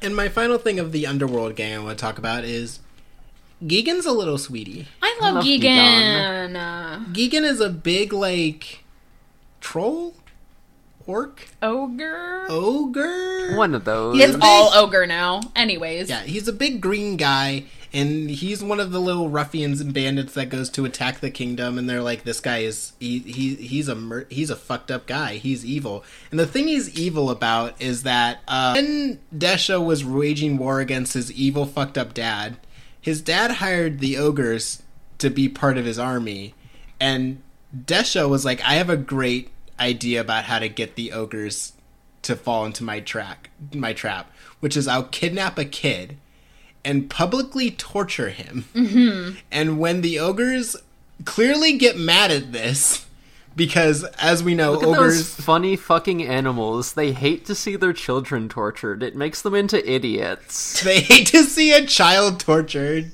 They'll run right into my trap, which is a bunch of spike pits and like people waiting to ambush them. And we'll defeat them all. And Gigan was hired because he was a bit of a mercenary for like Desha's gang. And when he witnessed this, he just flew off the chain. He was like, "This shit sucks ass," and tried to like kill Desha. And Desha's like, "Listen, man, I know you're mad at me, but it worked." And this is where I get into like the show being like behind every great hero is like a devil sitting on their shoulder. This show is constantly being like, you see this guy who's ranked 2 in the king thing? He is such a fucking sicko. He has committed so many war crimes on his path to becoming a king. It is just constant. It is like, oh, number 1 King Bo had like the most prosperous kingdom. He got the reward for being a great king, which is his entire kingdom burned to the ground. He went crazy and killed the royal family and disappeared. Mm-hmm. Like, it is just every time they're like, oh yeah, you remember that great king? His kingdom burned now. He did something fucked up. Yeah. I think even with the weird, inconsistent, like, messages near the end, I still think the idea of being like, yeah, if you meet someone who is like a hero of their age, they're probably like standing on a pile of corpses. Yeah, I guess knowing the manga is ongoing just makes me like, okay, I can accept this ending of the anime. I really want to see how the manga's gonna end this, because really I'm just sitting here going like, there's a lot of really like apt commentary on every single king Great being man. a total shithead. Like, yeah, lots of like great subversion of Great Man, just in general, the whole show. And then like, again, the ending being like Daida is like, I think there's probably a better ending somewhere in here. I don't know, maybe that's just me. there's probably somehow a better ending to this. Me begging, please. Please. Please.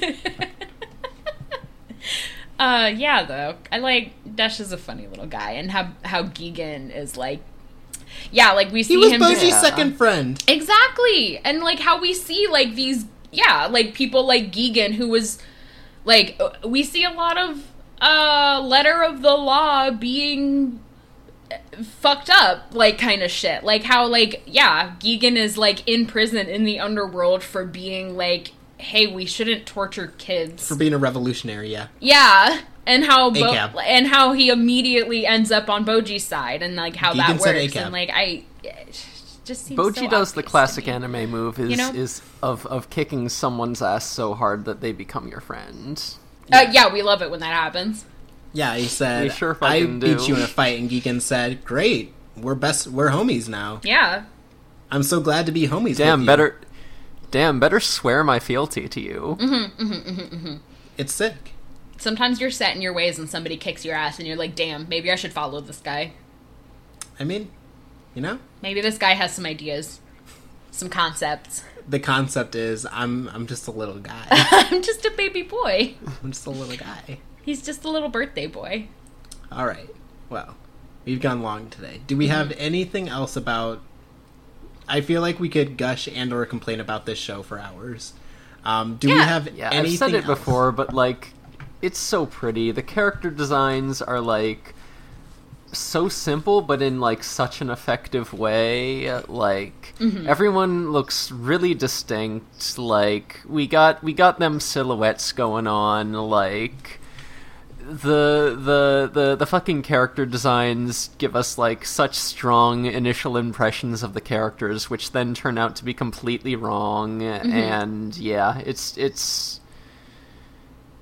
got such just like a unique and singular like visual style, and like I said, the animation fucking incredible. Like, all the movement is just like so expressive. Like, And I gotta say... you get just like fucking random Sakuga out of nowhere, like when Kage and Desha eat Boji's bad food. Oh, it's like, so the good. the animation of them choking and dying is just like fucking top 10 anime deaths. Exactly. Like, Oh, yeah, God, it's and good. it like transitions from like Boji like just having a nice meal, and Despa's looking at him, and it's like he's having like a poison from the awful food like hallucination that just goes into him being like, giants are really cool and can eat things really well and are immune to poison. Despa fucking Interesting. tripped balls Yeah. and was like, damn, giants are immune to poison. This is not good for me. He said, you cannot Yeah. let this boy cook anymore.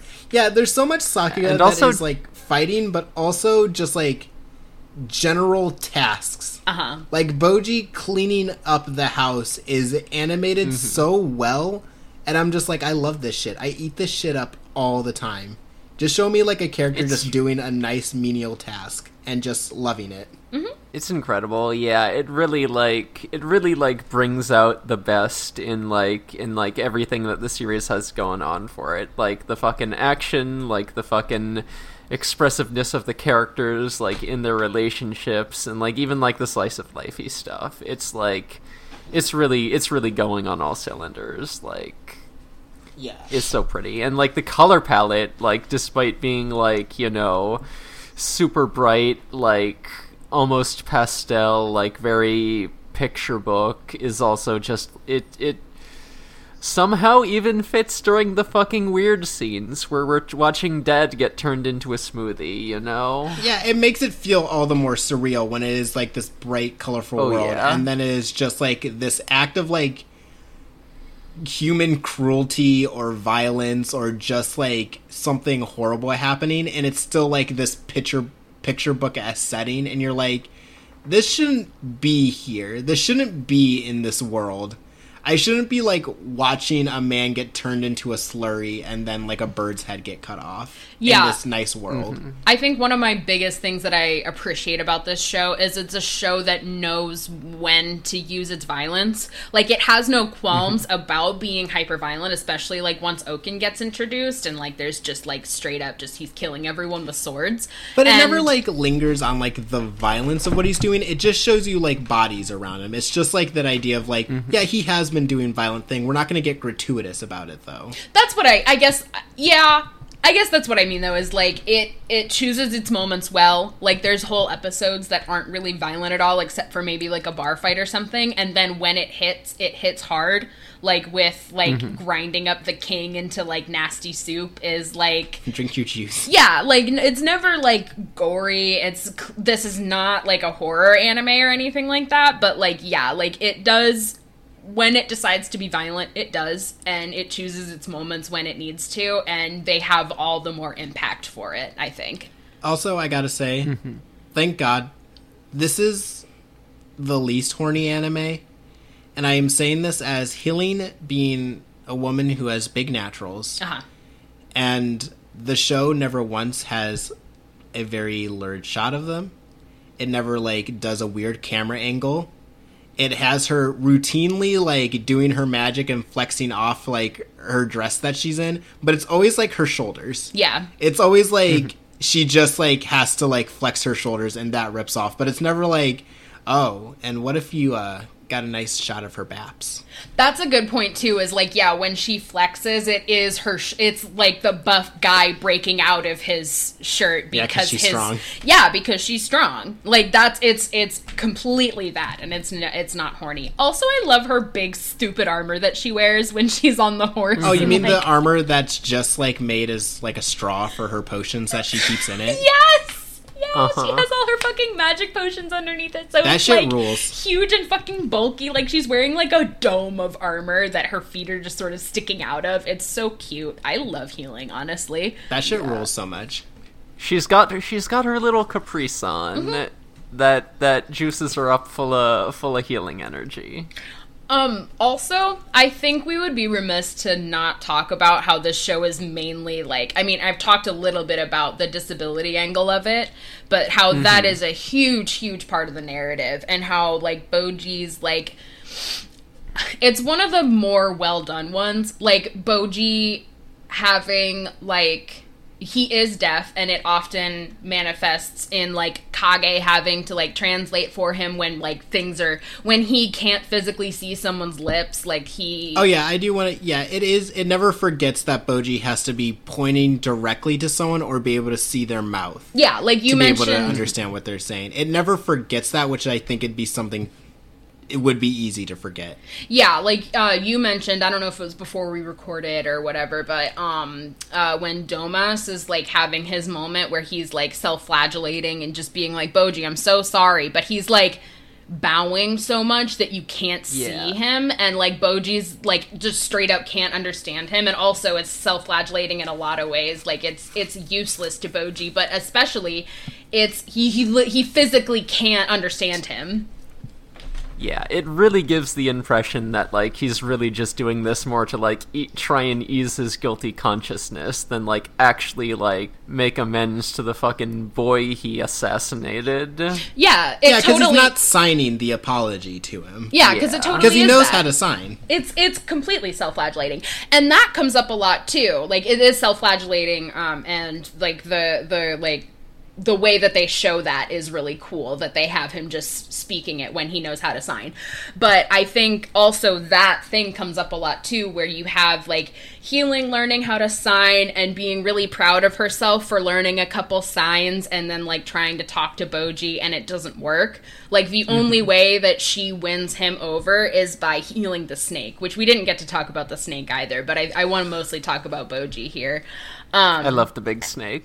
The big snake is so good. I love a 3-headed snake that is now a 2-headed snake and that can, like...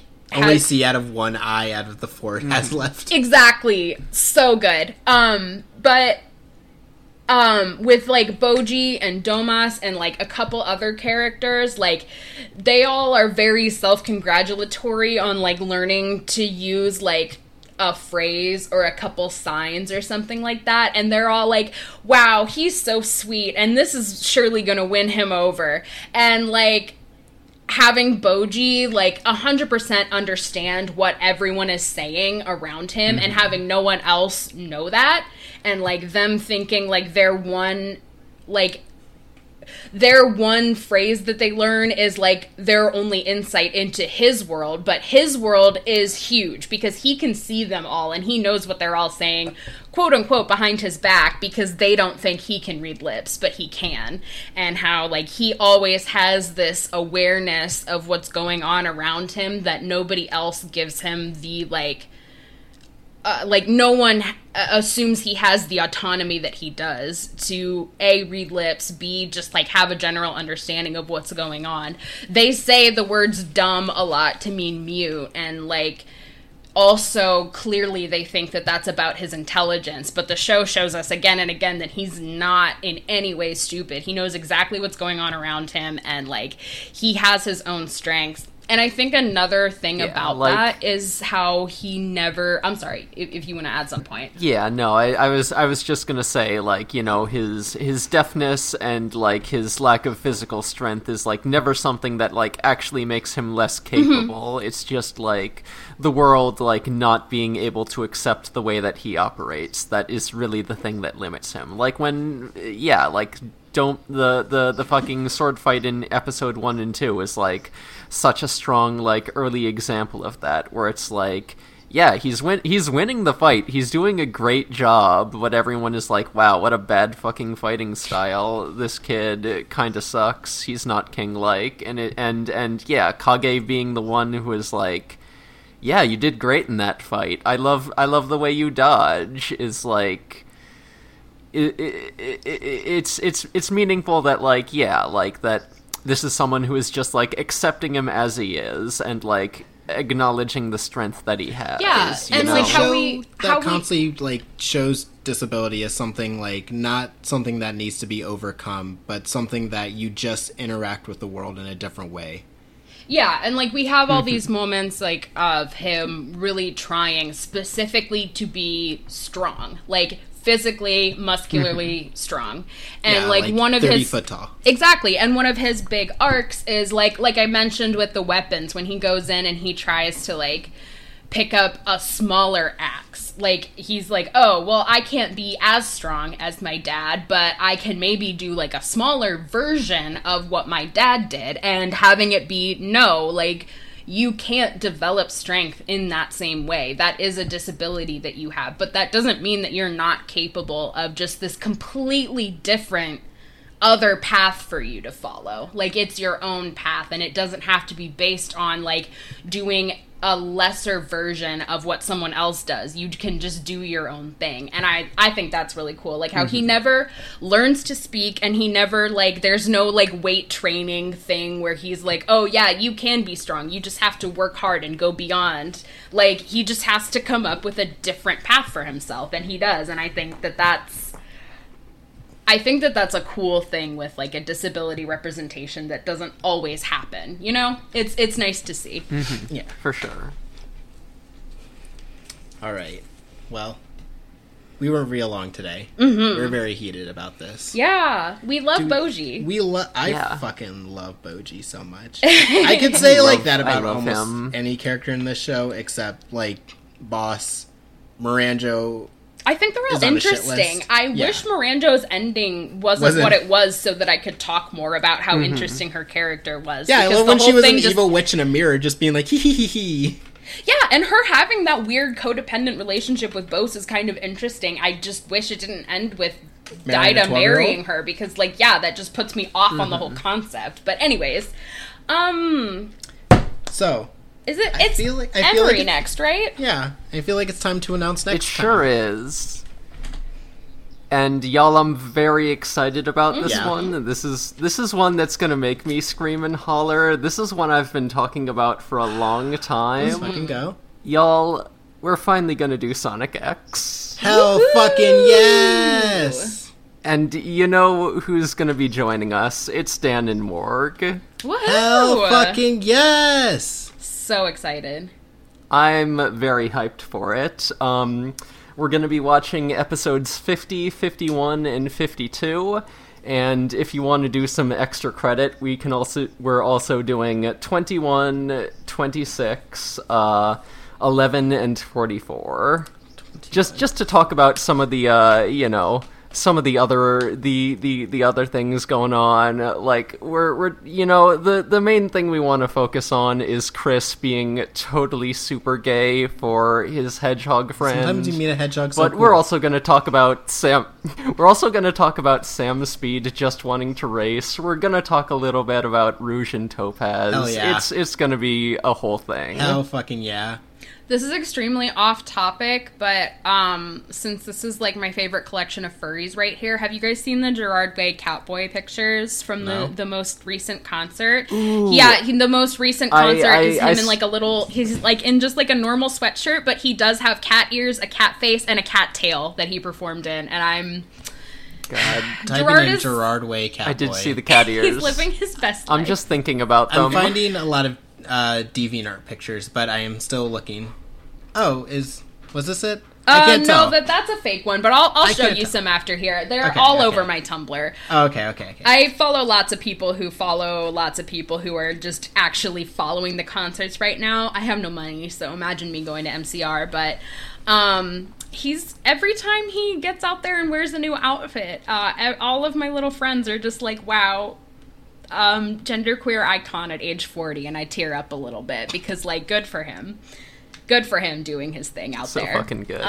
So yeah, I just wanted to bring that up real quick. So we're talking about Sonic X and that, my favorite group of furries right here. I wanted to talk about Catboy Gerard Way for a second. Yeah.